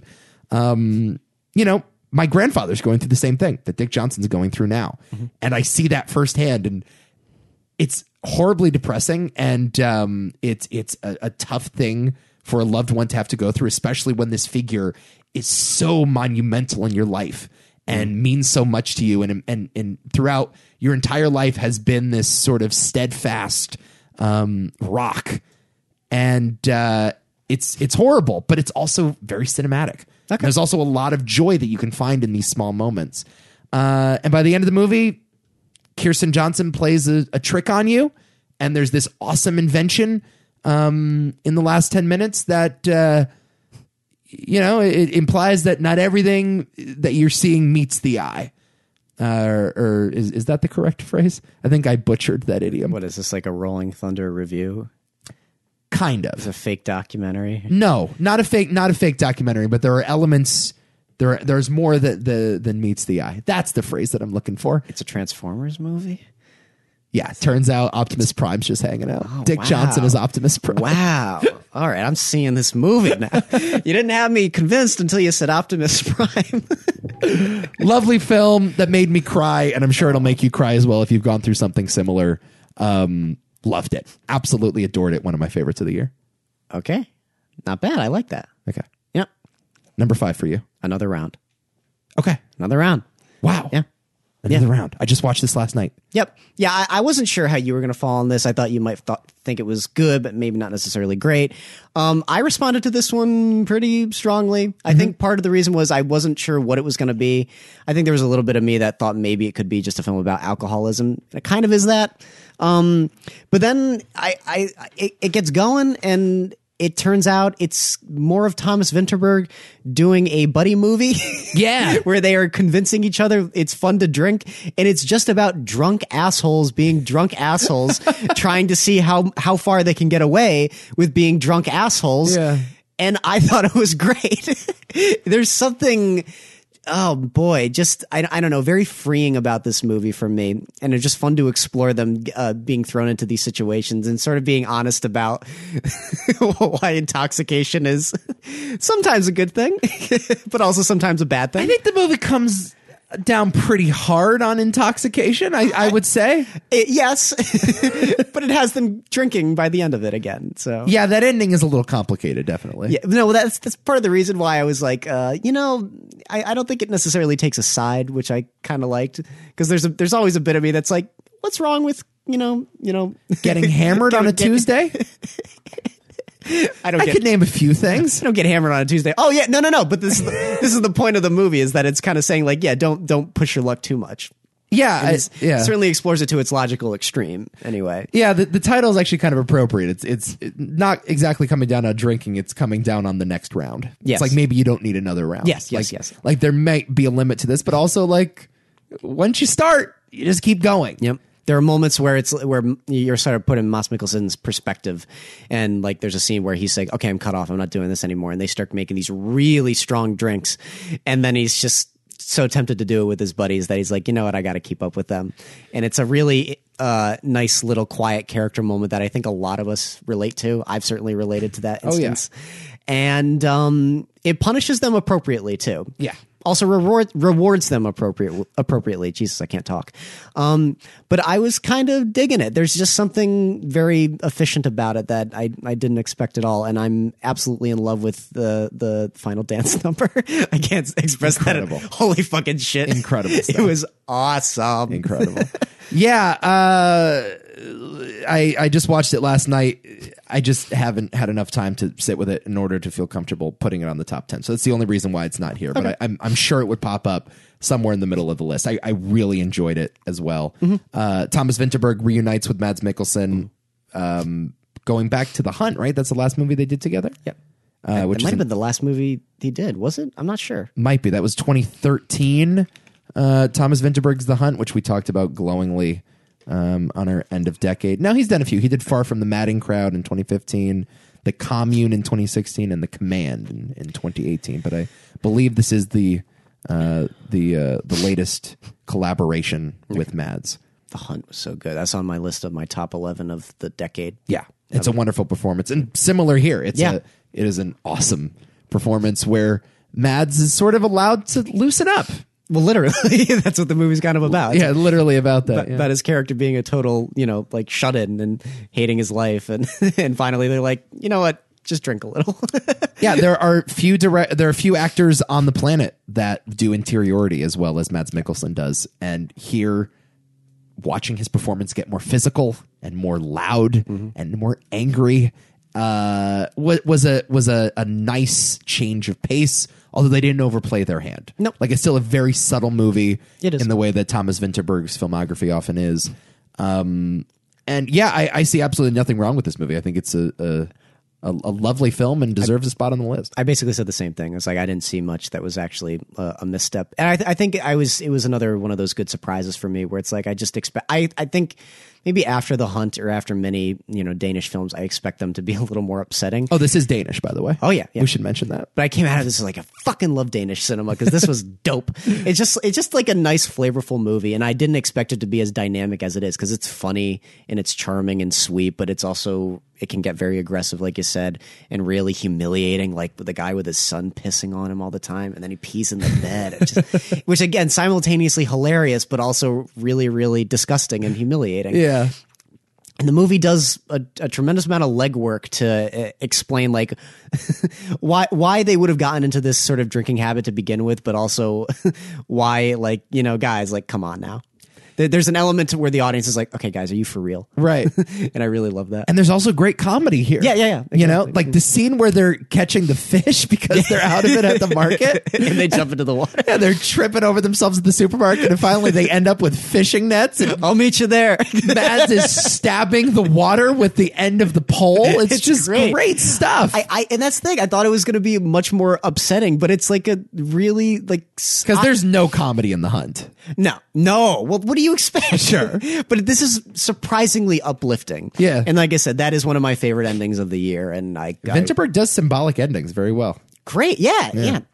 Just utter jubilation at the end. I was totally enraptured by it. Yeah. If you want a movie about the pitfalls of drinking, just like avoid The Hangover and go right to another round. Yeah. I would say this is a better version of The Hangover. No, that's the thing. It's that's what it is. It's another movie similar, in concept to The Hangover. Yeah. Literally. And I just didn't think it was going to be that. Yeah, I thought it would be much more dark. No, but it pulls off. It's like the best buddy hangout drinking movie I've ever seen. Yeah, it's awesome. Yeah, it's awesome. That's another round. Great choice. Great movie. Great choice. Number 5. All right, number 4 for me. I will be shocked if this is not on your list. It's called Soul. Pixar's Soul. Directed by Andrew Stanton, starring Jamie Foxx, Tina Fey, and a bunch of others that you may recognize. I'm sure many of you watched this over the holiday break. It premiered on Disney Plus at no additional cost Christmas Day, so it was perfect timing for the family to bundle up and watch an existential animated film about the nature of life, purpose, and meaning. Mm-hmm. A lot of heady concepts here. I just don't imagine a universe where any child understands this.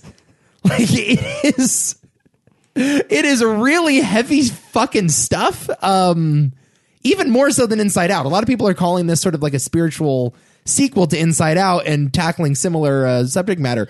First of all, Inside Out is about a little girl, and it's about the experience of growing up. And although it's a little abstract in the details, like, it is still about the nature of childhood. This is about the nature of adulthood and about passion and about purpose and about a fucking jazz musician that's been bumming around as a high school music teacher. Do you think this is better than Inside Out? No, I don't. Okay. But I think it's close. I mean, I love both of them. All right. I'm sorry, Andrew Stanton did not direct this. I'm sorry, Pete Docter directed. is who directed this. I apologize for that.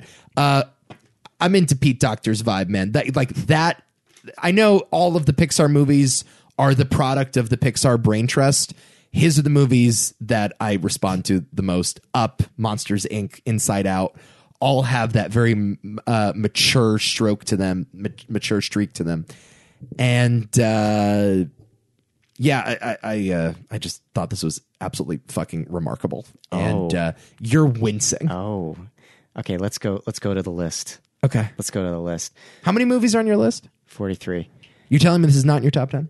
It's number 43. David Foster's On the Record. Number 42. Miss Americana. Number 41. Capone. Number 40. You're reading from bottom to top. Number 40. Jesus Rolls. Number 39. The Princess switched again. Number 38. Soul. I fucking hated this movie with all of my heart, man. It is a piece of shit. What's happening? It's a piece of shit. This is a bad movie, and you've been swayed by you've been swayed by the masses. You have been brainwashed. I don't know what happened to you. This is a terrible movie. It's one of the worst Pixar movies I've seen in a while. I went into it knowing for sure because I saw the trailer and I was like, "Oh, that's what I want." Because I saw Onward and I'm like, "Oh God, all right, it was fine, I guess." But I was a little more rejuvenated when I saw the trailer for Soul. I'm like, "This is what we need, right? This is everything Pixar should be doing." And then I saw the movie, and it goes on for 5 minutes, and I feel nothing, and nothing is built up or earned or makes any sense, and the animation is uninspired, and it looks like shit. I don't care about any of these people. The story was ludicrous, and the ideas are ideas that were covered better with more care and nuance in fucking Zombieland. Yeah, it's a piece of shit, dude. It's a bad movie, and I don't know what you're talking about.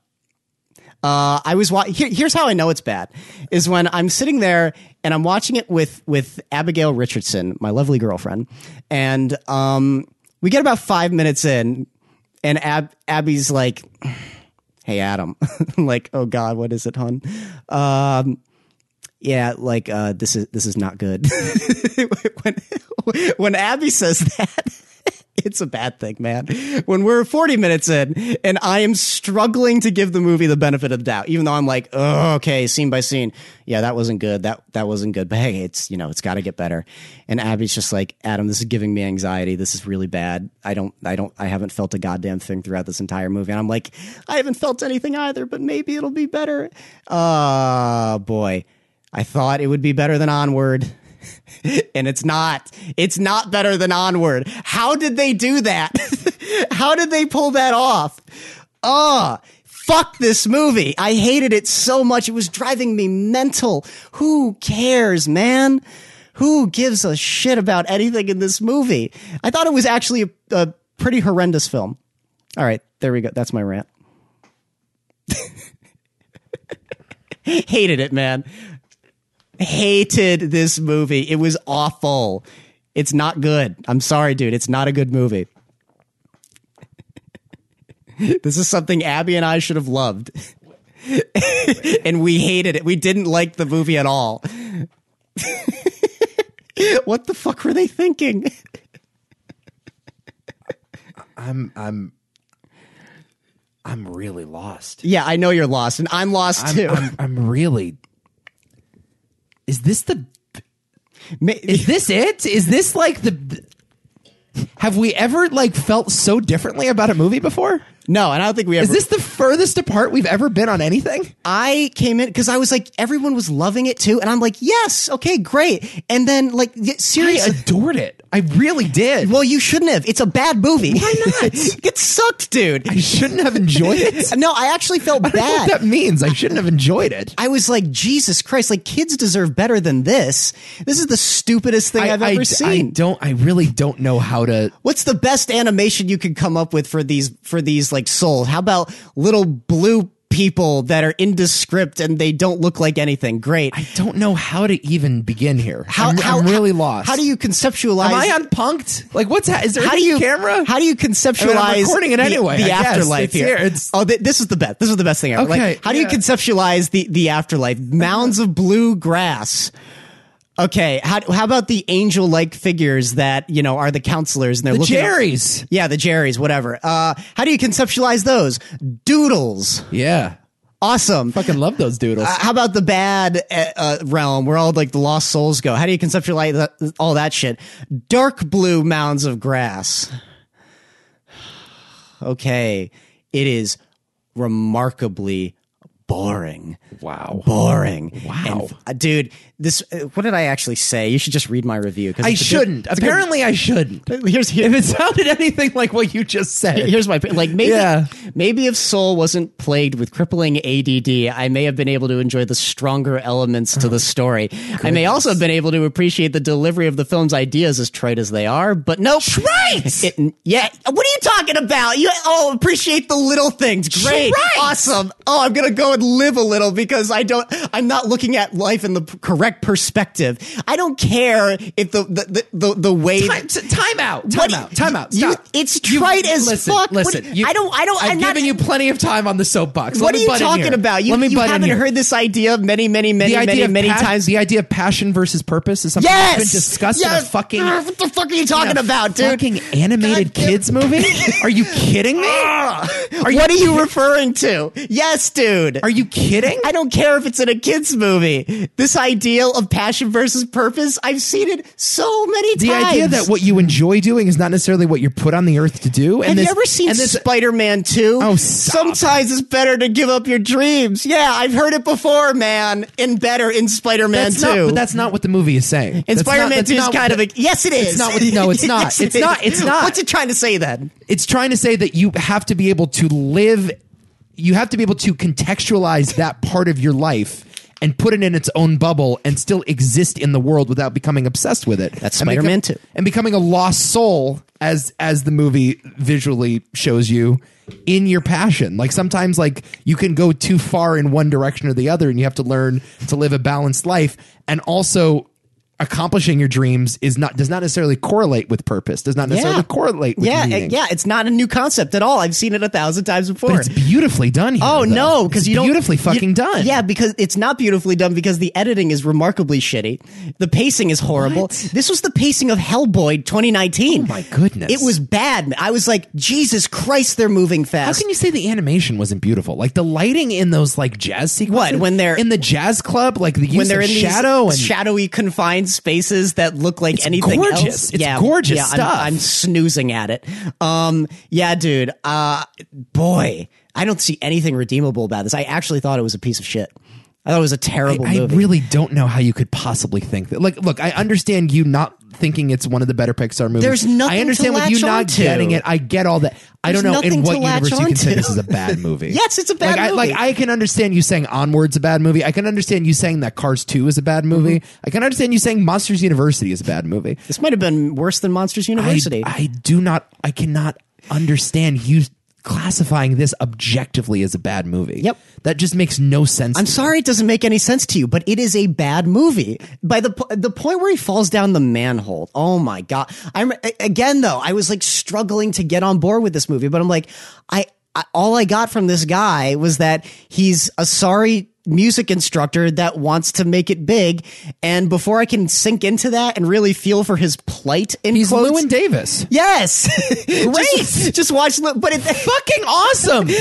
Normally the hero in the issue. Normally the hero in a Pixar movie is a talking fish. The problem with all this, normally it's a cowboy and a talking fish and an astronaut. That's normally the hero in a Pixar movie. What they fucking do it better. Do it better, man. They didn't do anything with it. They just introduced the idea and then they move on. I don't care if they have the idea. Cool, you did a Pixar movie where that's in there. They also did a Pixar movie where the fucking guy loses his wife in the first 5 minutes and it's heartbreaking.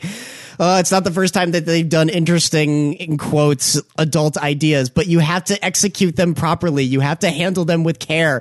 You can't give me all of these concepts within the first literally 5 minutes and then expect me to buy the inciting incident and expect me to feel bad for him. Okay. I don't care if Okay. he's struggling with this. I don't care if he has to get back to his body. I don't care if 22 needs to learn what it feels like to live. I don't care about this fucking Jerry that's trying to get them back.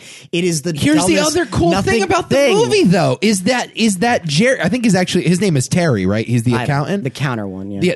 The accountant is, I guess, the villain of the movie, but this is a movie without an antagonist. Whatever. But no, I think that's Yeah, awesome. great. I think Great. like, Pixar, No conflict. I love it. no, it's no. I didn't say no conflict. I said no villain. There's no conflict in this movie. Pixar has fallen into a pretty familiar rhythm over the last few years. Look, they have a formula that works. Sure. It's worked since Toy Story. It still works. Pixar still puts out a good movie at least once every 2 years.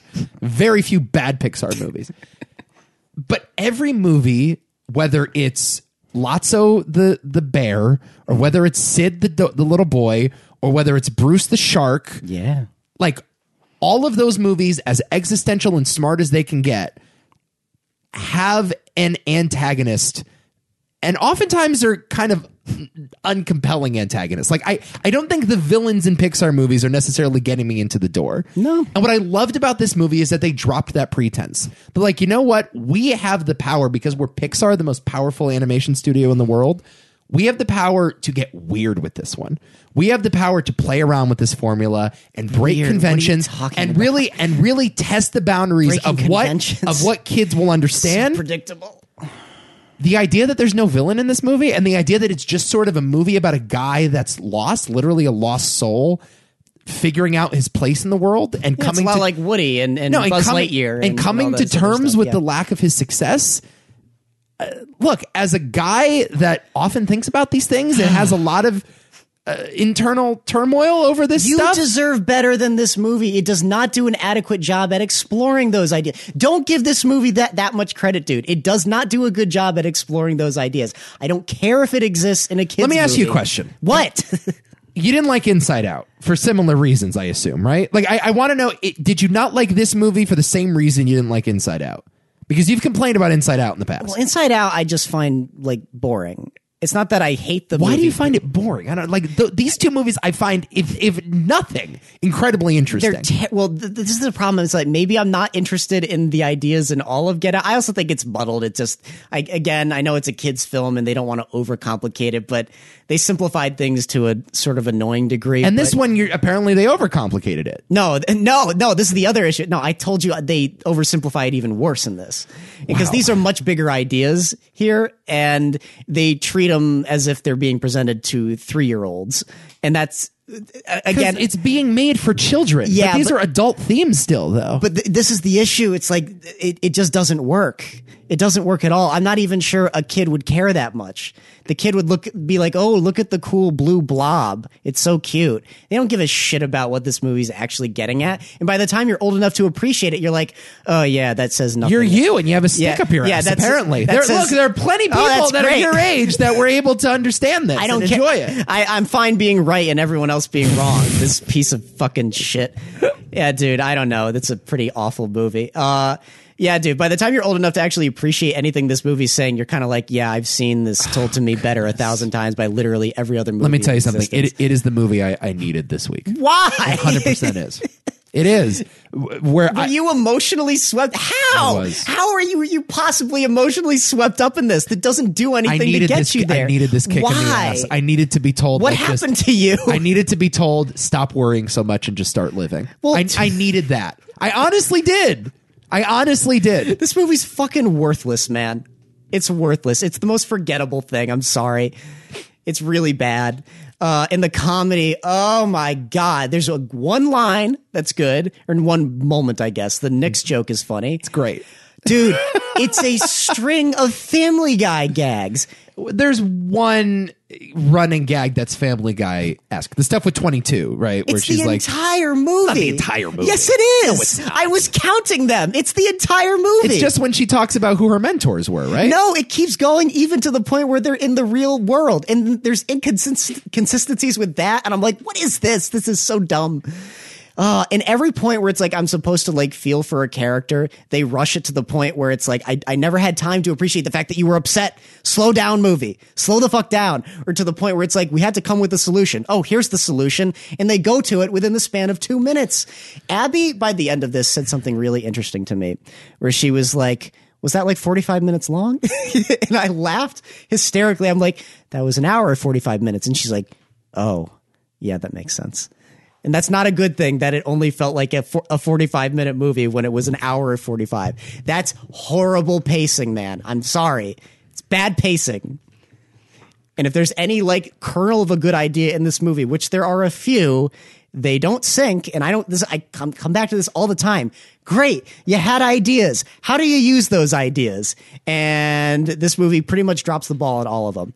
My ultimate, like, stupidly obvious Chicago Sometimes header for Soul is the funniest thing about Soul is that it doesn't have one.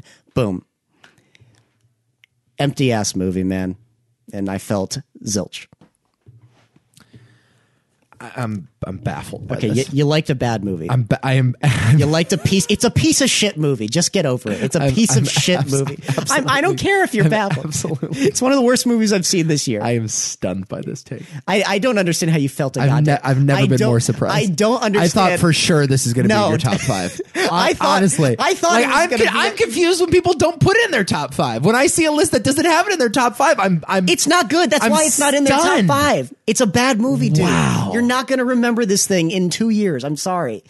Because it doesn't do anything. That's not the case. It doesn't do anything. It is an emotionally just trite and forgettable thing. I got nothing out of this, man. I was having anxiety. I was like, it felt like watching like something we do on Why Is This a Thing, where it's like, ugh, scene by scene. It just does not work at all. Yeah, this movie bothered the shit out of me. And the funny thing is, we're going to talk about a movie coming up on my list that is dealing with a story that is tried and true territory. That is, I would also describe as pretty trite itself. But again, it entirely comes down to execution, man. Execution is everything. You know, and if you can tell a familiar story and present it in a way that's actually, you know, like sweeping and exciting and sort of like expands your horizon on what a movie can be, that's all I want. And dude, this was a regression. I thought it was one of the lesser Pixar movies I've seen. I thought it was really bad. And Pixar, you owe us better. I'm a little upset with you guys. I'm sorry you didn't get it. Oh, I'm sorry you didn't get it either. I'm sorry. No, I'm actually sorry. No, you didn't get it whatsoever. I'm sticking to You're that. sorry that I didn't hate something? Yes, this is a bad. You wanted me to hate it? Why would You- you want me to hate it? Because you deserve better movies than this. Oh, We deserve goodness. better Oh, movies come than off this. it. Come Fucking off it. Pixar owes us more than this. Come off it. No, I got the movie. Trust me. All right. Fuck this movie, man. Oh God. Well, this has gone off the rails. Number 4 for you. Let me brace myself for impact here. Number 4 for me. It's Lovers Rock. Okay. Yeah. Good. Which we got over because it's a beautiful movie. Yeah, we talked about it a couple weeks ago. Yeah. I love this movie. Great and subtle and nuanced and hard as hell to describe, unlike anything I've ever seen, and carefully considered. Most of the movie is done through dance, and it is about the emotions that start to swell up during these great nights that these characters have. It sort of made me long for a different time that I used to have when I was in school. I don't even fully relate to all the anxieties that these characters are dealing with, and how it's sort of a film about like in order to be who you are, you have to find some method of escapism, which is such a interesting idea, at least in the world that these characters live in. And it is so beautifully realized, and it just makes you appreciate culture in a way that you didn't fully understand before. Man, it's one of the most, probably one of the more beautiful films I've seen this entire year. Yeah, if it was a film and not a TV show, it would be number one on my list. Oh, yeah, I know. It is. It's the best thing that I've seen this year. Mm-hmm. I think we said this a few weeks ago, but some of those shots, I was just wondering how the hell Steve McQueen pulled it off. Yep. How did he capture such an immersive vibe? How did he put the camera smack in the middle of the dance floor and so precisely, but with capture what are seemingly like improvised moments, right? And very spontaneous moments. Very personally too. Like the camera itself has this interesting onlooker personality. Yeah. And how it shifts from like one perspective to the other, whether it's just like the hand of a guy going down a girl or the hands of a girl going up to the guy's neck, and just like the many, many intricacies of emotion that are sort of swirling around in those rooms, both good and bad too. Right. That was the other interesting part about it. There was a lot of conflict in this movie that you almost blink and you miss it. Yeah. It's amazing. We've talked about it a lot, but there you go. Best episode of Small Axe for sure. And would have been my number one had I stuck to the rules. Or had I not stuck to the rules. Okay. Wow. I'm exhausted from all of this. I'm tired. Fucking soul pitch. But we're at the top three. Pissed me off. We're at the top three now. We're going to get there. Don't worry. An hour 45 into the pod. You're still reeling from that, aren't you? Yeah, I'm a little caught off guard. Okay. Number 3 is a really tiny movie that I discovered, and I alerted you to it, and I'm not sure you responded to it quite as strongly as I did, but I gathered that you liked it. Mm-hmm. It's a movie called Shithouse. Shithouse is directed by this guy Cooper Raiff, who is 23 years old. Yeah. He shot this movie as a short initially with 2 of his buddies in the summer break between, I think it was sophomore year and junior year of college. He's like, let's just make a movie about living in a dorm. It was a little short. He posted it to YouTube. He then tweets the link to Mark Duplass and is like, I bet you won't watch our short film. A couple minutes later, he gets a DM from Mark Duplass, who's like, let's have lunch. And they have lunch, and they get the financing for the movie, and they fill out the cast of people that I'm sure you've seen before, but are not necessarily A-listers. Amy Landaker, who is the neighbor from A Serious Man, I think is probably the most recognizable face. You also have this girl, Dylan Jalula, who is just remarkable in this movie, and I have a massive crush on now, and is a great tweeter. I found her tweets, and they are hilarious. Oh. And I think her most notable role is, I think, Unbreakable Kimmy Schmidt. She was on Unbreakable Kimmy Schmidt. She plays some, I've never seen that show, but she plays some role on that. But like a real indie darling over the last couple years, and she's great in it. Follow her on Twitter. Well worth the follows. But this guy, Cooper Raiff, first-time director, never did anything more than just a short film with his friends. And he's given this budget, and he's given these stars, and he's given this freedom to tell a story about his experience freshman year of college. It's semi-autobiographical. He says that the character is not all him. Not all of those anxieties, not all of those meltdowns are true to him as a person, but a lot of that is what he was feeling, and it was sort of his opportunity to play around with the emotions that he was not necessarily honest with himself about freshman year of college. Pretty simple, low concept kind of story here. Guy moves from Texas to California, has no friends freshman year of college, spends most of his dinners alone, goes to the dining hall, grabs a meal and leaves, has a hard time relating with his doughhead roommate, has a hard time fitting in at parties, not getting a lot of action, and really missing his mom and his sister. And sound familiar? A little. You might say that. I watched this movie. Yeah. I got about halfway through it. And I messaged Nico. Yeah. And I'm like, Nico, do you only love films that are exclusively about you? Yeah. Yeah, this is an adorable movie. Yeah. It's adorable. It's the best way I can describe it. I'm not impressed by a single technical aspect about it. I think the writing's pretty good, but it wasn't like blowing me away. It meanders a lot, but always gets to the point. Yeah. What I took away from it was like, this is a very specific story, and I can imagine to the right people, this must be like the most deeply affecting thing ever. Adam. It is. Adam. Adam. I was sobbing. I was this movie fucked me up, dude. And like, that's the only reason it's that high on the list. Okay. I agree with you. Like, yeah, I mean, Cooper Raiff does a decent enough job. It's a real fly on the wall sort of removed filmmaking style. I think a lot of that is intentional. Like, you know, not a ton of close-ups, not like a ton of very intimate moments. It's very objective in how it shoots its characters. And even that little quirky gag with the bunny, the dog, which I loved. Yeah.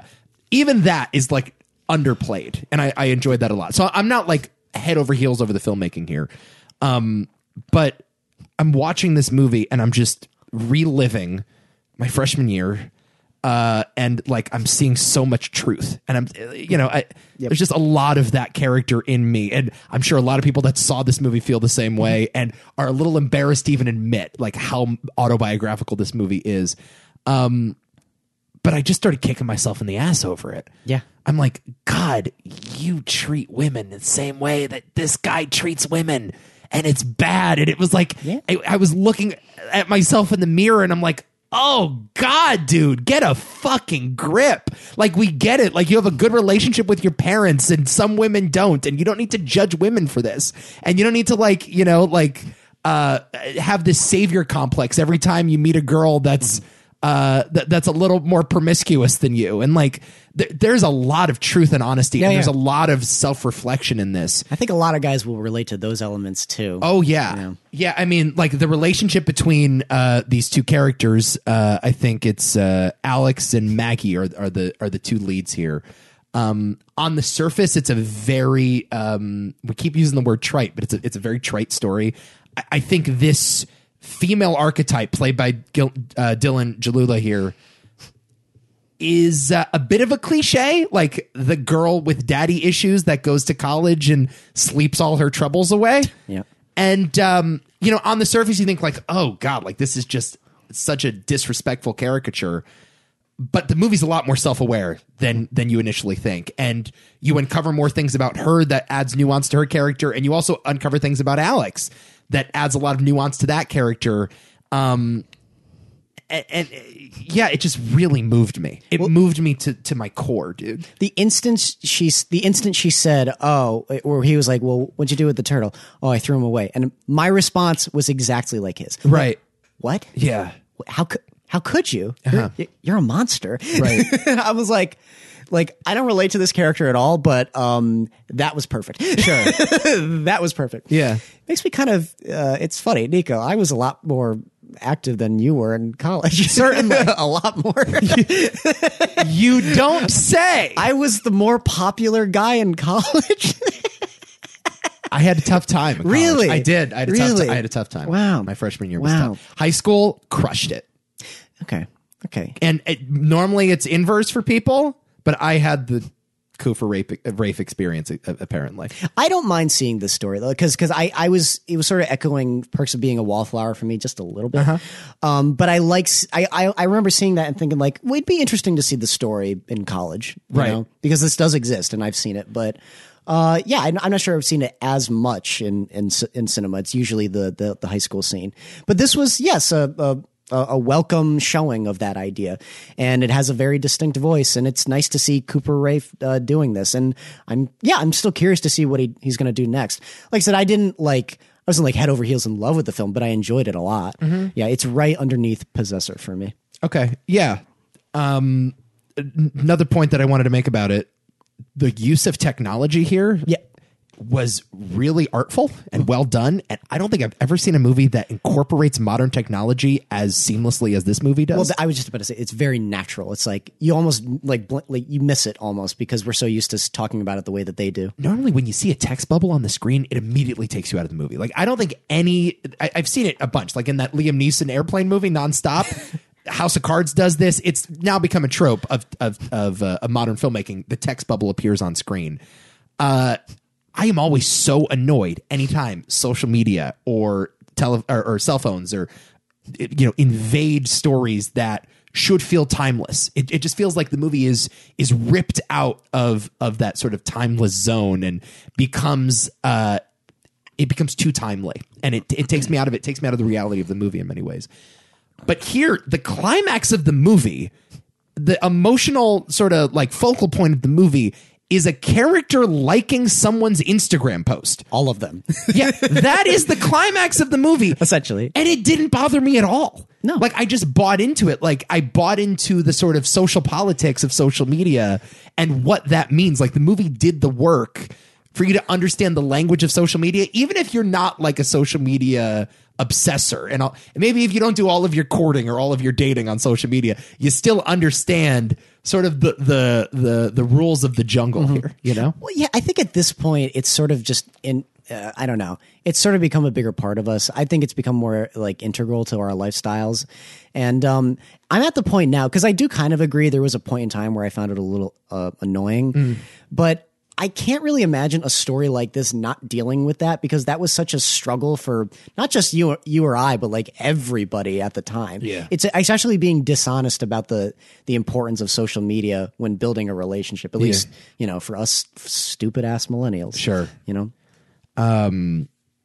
Yeah, I was blown away by it. I was thinking about it for 2 weeks, just 2 weeks straight. I was just reflecting and regretting, but also feeling a great sense of elation. And it's just a Nico movie. Sorry, it's a Nico movie. It's a good movie. Don't get me. I'm not going to come. It would be a crime against humanity to treat this movie like shit. Don't you dare be mean to Shithouse. Yeah. That's all I have to say. Yeah. I get it completely. There are a couple elements of me in Cooper's character, a few, but yeah, for the most part, I just responded to the fact that, this feels like a story that a lot of people have in them that they would like to see put to screen.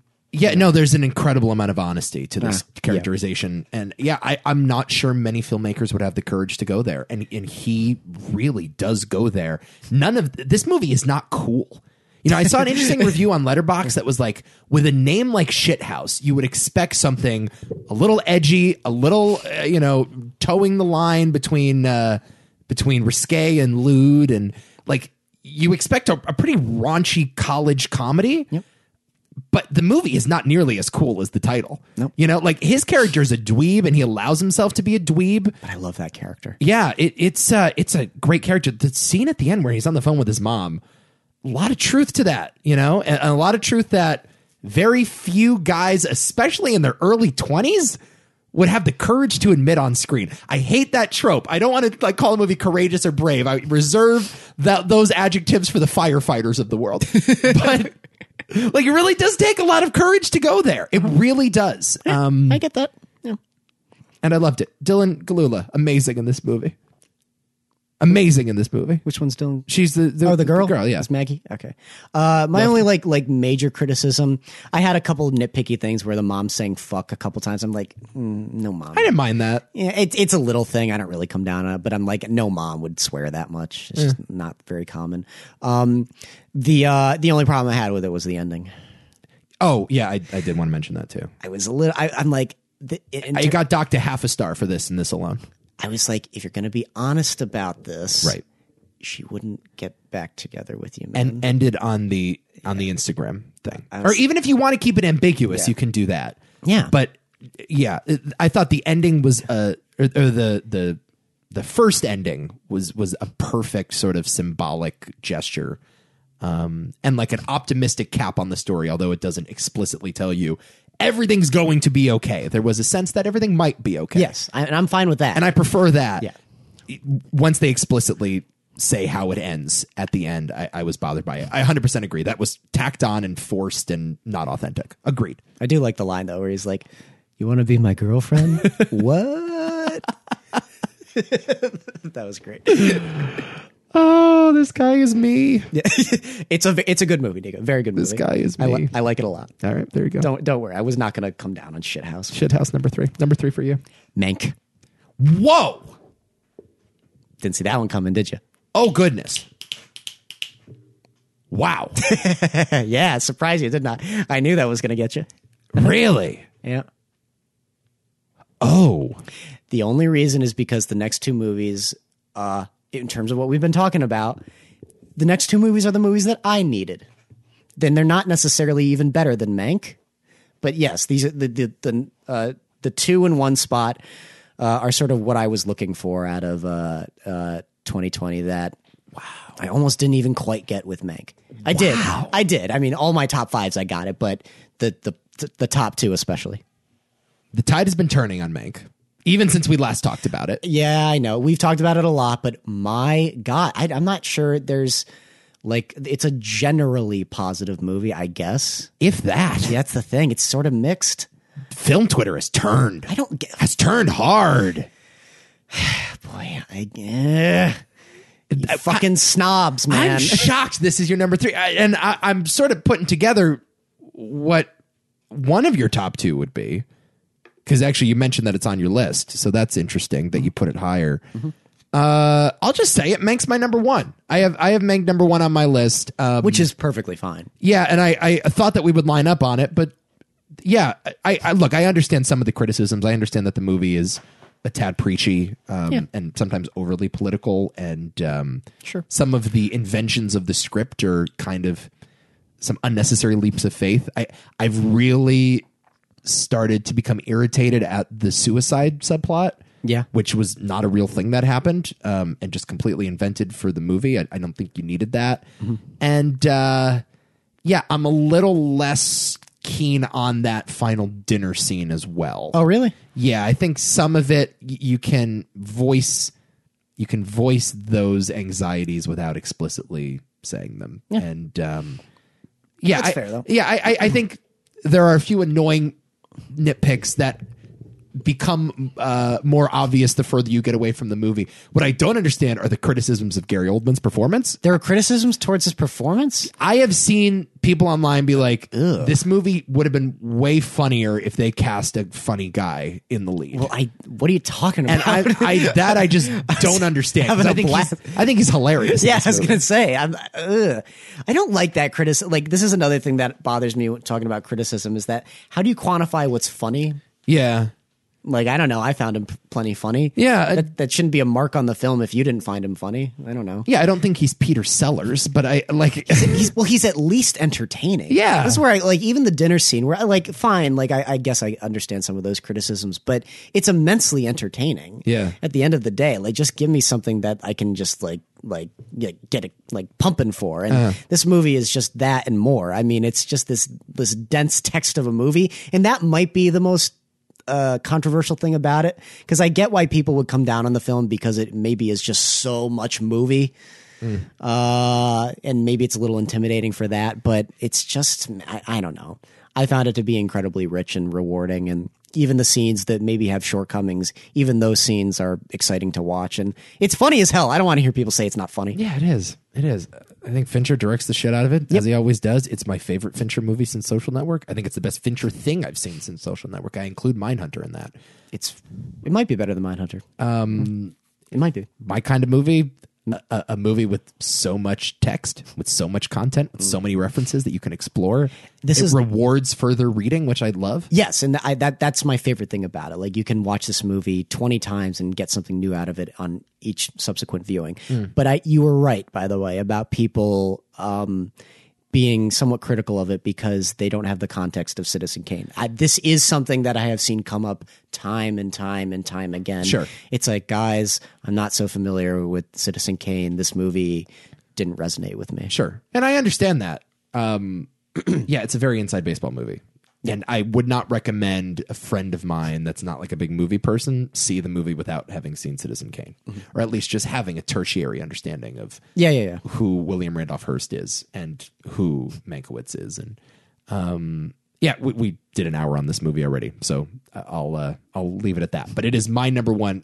I think more just by default. I just thought it was the most well executed, succinct artistic succinct artistic statement of the year. So there you go. In a lot of ways, yeah, it's amongst the best in that way. Yeah, yeah. And it was also wildly entertaining, at least for me. I don't know. I know. Yeah. For me, maybe not for everybody. Whatever. But for me. I still believe, like, if it's not being beloved now, give it a couple years. This is, one of the more well-respected Fincher films. Okay. Number 2 for me. Da 5 Bloods. Directed by Spike Lee. Second Spike Lee movie on the list behind American Utopia.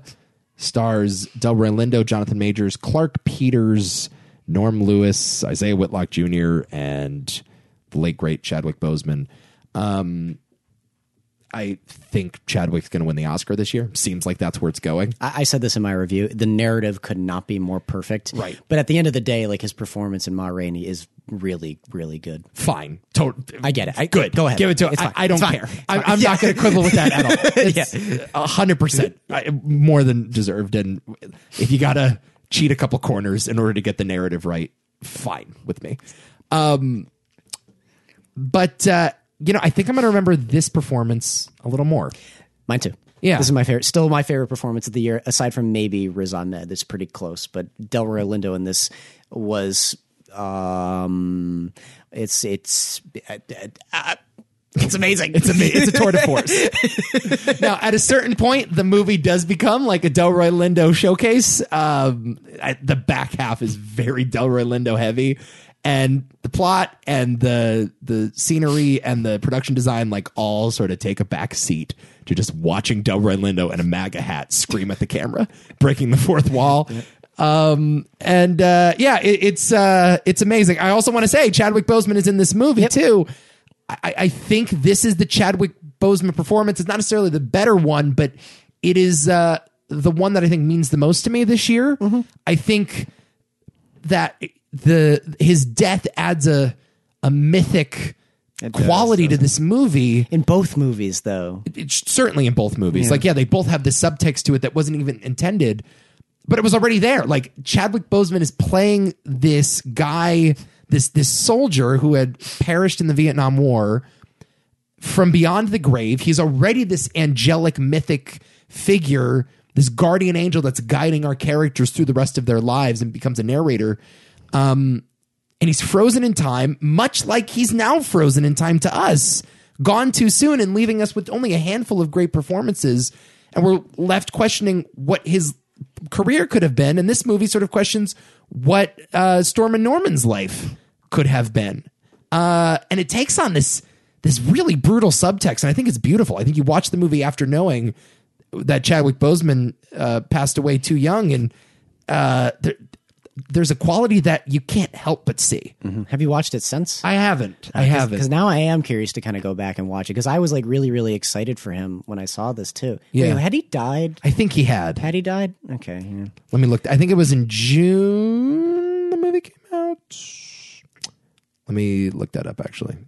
You know what? I think he did. Released June 12th. Yeah.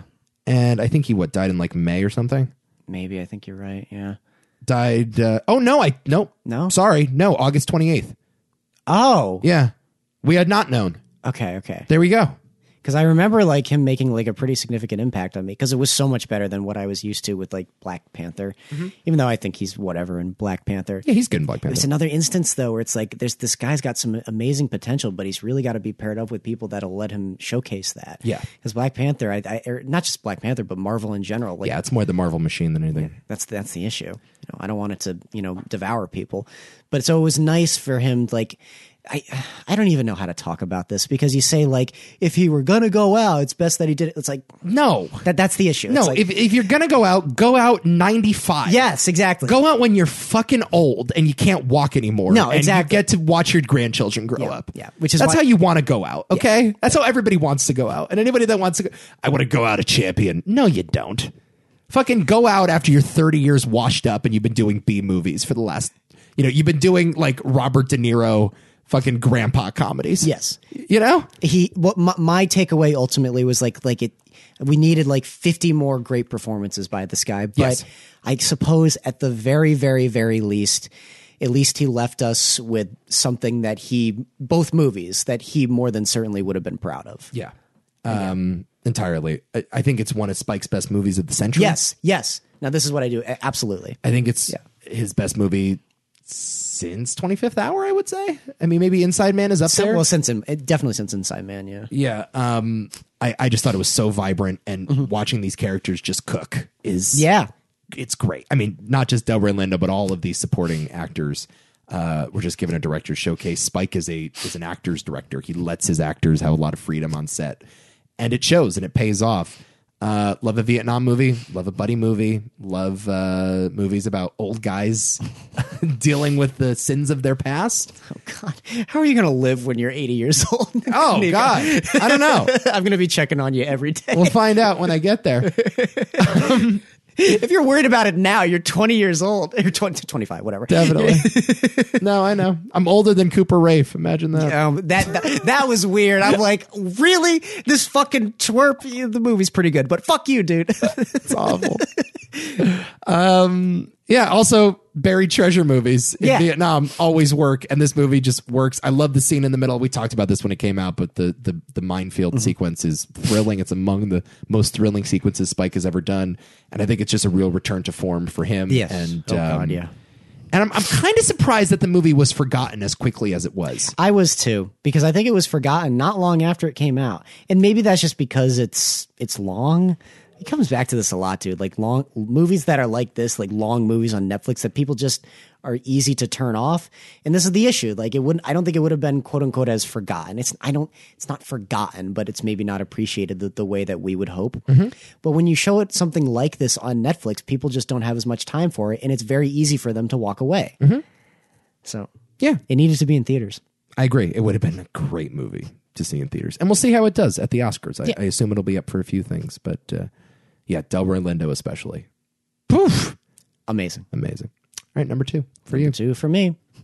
This goes back to what I was saying before. We're talking about certain movies where the story is overdone, I would actually say.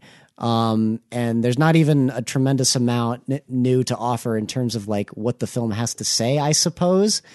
But execution was everything, and saved this movie and then some. It was also the movie I've been looking for pretty much this entire year. Wolfwalkers. Okay. Thought this might pop up.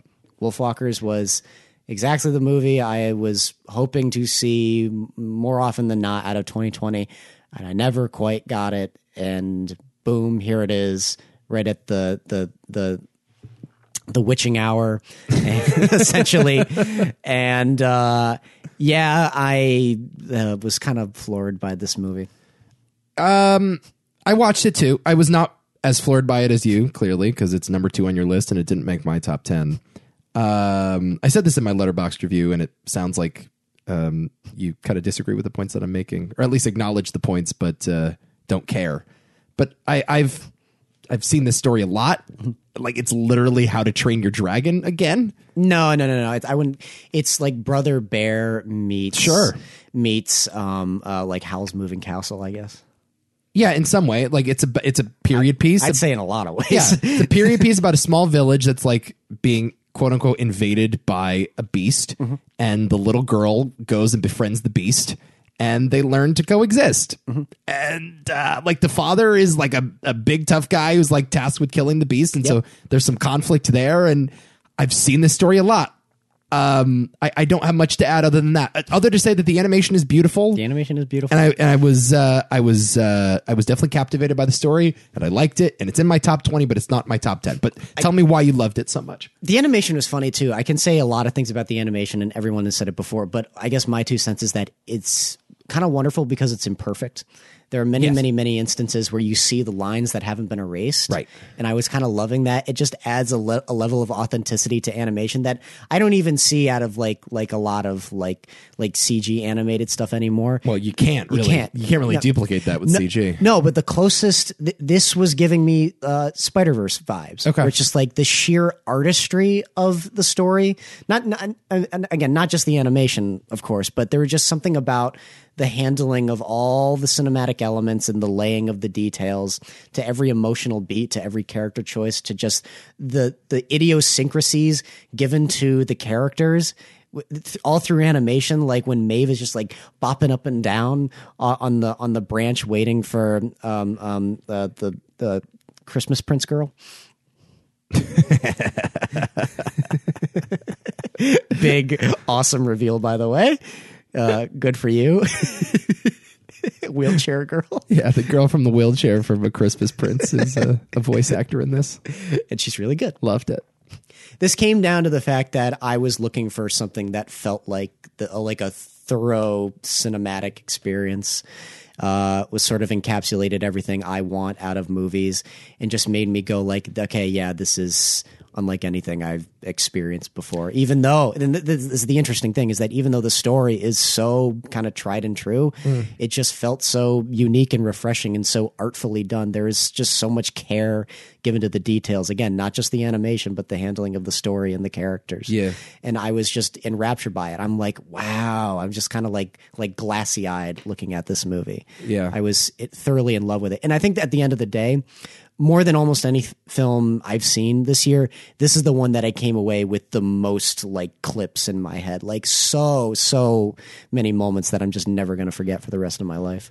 Look, people on the internet love this. I echo a lot of your sentiments with the animation. The design of this village and the sort of, how would you describe this? But like everything is on just the second dimension, but not on the third dimension. Like, it's impressionistic. yeah, in some ways, like when the village is in the foreground, it looks like the characters are standing right in front of it, and it's just like vertically presented to you. Like everything only exists on the X and Y axis. There's no Z axis. When characters walk on the ground, like it's how you used to draw things as a child. You would just draw a line signifying that that's the ground, and all of the characters would stand on top of it as though it was a balance beam. And, you know, there was no like depth to it at all. But it does manage to give you some depth because of like the placement of characters. Yeah. A lot of the time. Like you're right. It's clever stuff. Yeah. It's very clever. And what I was most impressed by was the filmmaking. Yeah. There's just such a clever approach to it in this, like to the way scenes transition to when it changes perspective from like Maeve to like the wolf vision to like just when it chooses to do like a moving shot. I love the use of split screen in this movie. There's just a lot of like really, really impressionable ideas in this entire film that actually I thought pretty inspiring. And I'm like, wow, I'm going to use that in the future. That never happens with a movie ever. I'm just like this, the moves it was pulling off, I just didn't expect out of an animated film ever. And I'm just like kind of floored by the fact that it had the audacity to do it most of the time. I mean, even just the scene where they're going into the wolf den for the first time is just unlike anything I've ever seen. And I'm trying to think of there's like a scene in the in like the kitchen where they're like cleaning and to give you an impression of like the size of these characters, like the guards that are coming after them. They do that split screen effect in threes. Yeah. I'm just like, that's such a different but unique approach, but it adds a sense of perspective that I never even considered. It surprised the hell out of me. So yeah, good stuff. I like the movie. I think it's a good movie. I wouldn't have put it this high.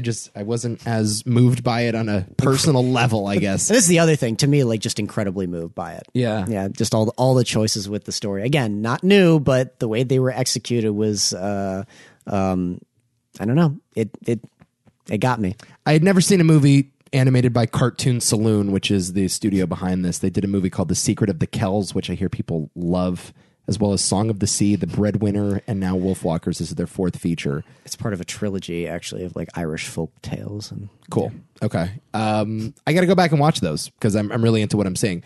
It's a little Studio Ghibli karaoke, but Yeah, no, I don't All even good. disagree with that. That's not bad. I mean, look, there are worse songs to sing at karaoke. Right? No, it would be worse if it was drunk and falling on its face, but it is not. It's like a good, like, Studio Ghibli would look at you and be like, come over here. We need to have a conversation. Yeah. Okay. That's number 2 for you. And I already said my number 1 was Mank. So here we go. I guess you're about to go off on Sound of Metal, right? Sound of Metal, man. Okay. I was worried Wonder Woman 1984 might sneak its way in there. You thought because I just love Wonder Woman so yeah, much. I thought, you might. I do love You that might really Wonder respond to the feminist undertones of. Gal Gadot is just hideous, man. You know this. I know. She's just a foul human being. I look at her and I get sick. It's I get it. no, the movie that I was just like, it was the biggest surprise for me. It was sort of an eye opener for my feelings on Riz Ahmed. It was this kind of story I didn't realize I needed until I got it. Similar to Wolfwalkers. And it's just, I'm a sucker for these character studies, man. They're just so interesting to me, and they are constantly introducing new ideas and doing them very well and making me think about myself in a different way. Because I in some ways relate to this character, or at least understand his plight. And I don't know. I just connected to all the moves and to the subtlety and just how beautifully quiet the movie is and how clever it is with its subtleties, but also with how I did love how they volleyed between the deaf moments and the very good. where they went into his point of view where you couldn't hear anything and then they came out of it. And like, I thought like the use of first person point of view and third person point of view was expertly juggled there. Yep. And how it kind of builds in interesting ways, like how the deafness works, how it kind of goes from this very, very quiet and muffled thing that you can make out a couple things people are saying. And then it just kind of gets worse and worse. And you think it's going to build to like the silence being the worst of it all. But in the end, it's the most beautiful thing of it all. And I was very struck by that. And man, and that's not necessarily like the, I don't know. Some people might call that on the nose, but it's a very earned on the nose moment. And I just don't think there was much wrong with this movie, honestly. Yeah. Yeah. And I love everyone in it, as we've talked about before. And, sort of like the emotional ride I didn't get out of many other films that came out this year, And what's the guy's name? Darius Martyr? Martyr, yeah. Martyr? Yeah. Blew me away. Dude, you know what you're doing. Yeah, clearly he had been kicking around in the biz for a while, and yeah, I'm not sure if this is his debut feature as a director, but this is certainly the first one where he was given a big cast and a big budget. Let me actually check that real quick. As I said, he was a writer for The Place Beyond the Pines. He did a independent movie in 2008 called Loot, which is a documentary. Oh, I'd heard about that. But yeah, this is his first narrative feature, and he crushes it. Yes, he does. Absolutely crushes it. Yeah. I am. Yeah, these top two, I am enamored by. Okay. Yeah, very, very powerful and affecting movies for me personally. But that's what it comes down to. I think like this year, it's like the objective stuff is sort of thrown out the window. Just what's the movie that meant the most to you? So. Oh yeah, and that was definitely the case with my list. Oh, yeah. I do want to apologize to some movies that I haven't seen. Yep. There's some Oscar bait movies, obviously, that we're going to see eventually and talk about. Like Sonic the Hedgehog. Obviously. Paul Greengrass's News of the World, starring Tom Hanks, is in theaters, but not at home. So I don't think I'm going to make it to a theater to see that. But do you want to see that? I don't know. We'll see. I guess. I feel like we're going to have to at some point because that's probably going to be up for Best Picture. Same with Nomadland. Look, if you let me watch it, I would watch it. Yeah. But I can't watch it. Like, once you give me a chance, I'll see it. I did forget to say, by the way, First Cow, when we were talking about First Cow, still like it's an interesting documentary at the end of the day. Yeah, definitely interesting documentary. I'm a fine, it's well shot, which I don't like, of course, but, Sure. You idiot. I also haven't seen Minari yet, which apparently is wonderful. It's the Stephen Yun movie about, I think it's in Korean. It's about a Korean boy growing up in America. And apparently it's wonderful and it's the best foreign movie of the year. And Stephen Yun's amazing in it. I haven't seen it yet because, again, I can't watch it yet. Did he direct it? No. Oh, But apparently he's great. Yeah, I heard that one was really, really Lee dope. Isaac Chung is behind that one, so I'll have to get around to that at some point. It's actually not a foreign movie. It's an American production, but it's in a foreign language. I think we covered like a lot, actually, though. I'm sorry, Tenet. The tide is turning on Tenet. Are people loving it now? Oh, yeah. Oh, boy. Oh, yeah. Shut up, people. Dude, the internet just loves fucking zigging when the other people zag. I know. I'm telling you. Please don't get on that train, Nico. I won't. Please. I might. I might. Shit. There's a lot of people online that are just like, Inception did way too much explaining. Oh, my God. So here's a movie where Christopher Nolan doesn't do any explaining. And I'm like, you know what? That's a compelling point. That's a fair point. I hated it, but I understand where they're coming from. Yeah, I would also make the argument that Tenet desperately needs explaining in a way that Inception doesn't. I need to watch it again. Yeah. One Night in Miami also will be an Oscar contender. Again, we'll talk about this as the Oscars come closer.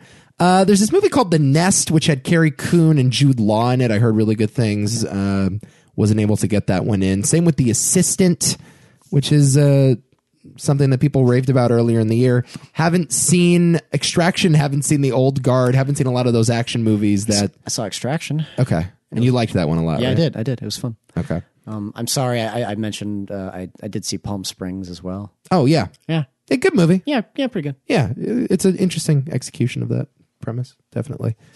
But other than that, I think all the movies that could have made my list, I saw. Yes, same with me. I think my Black Sheeps, let me find them real quick here.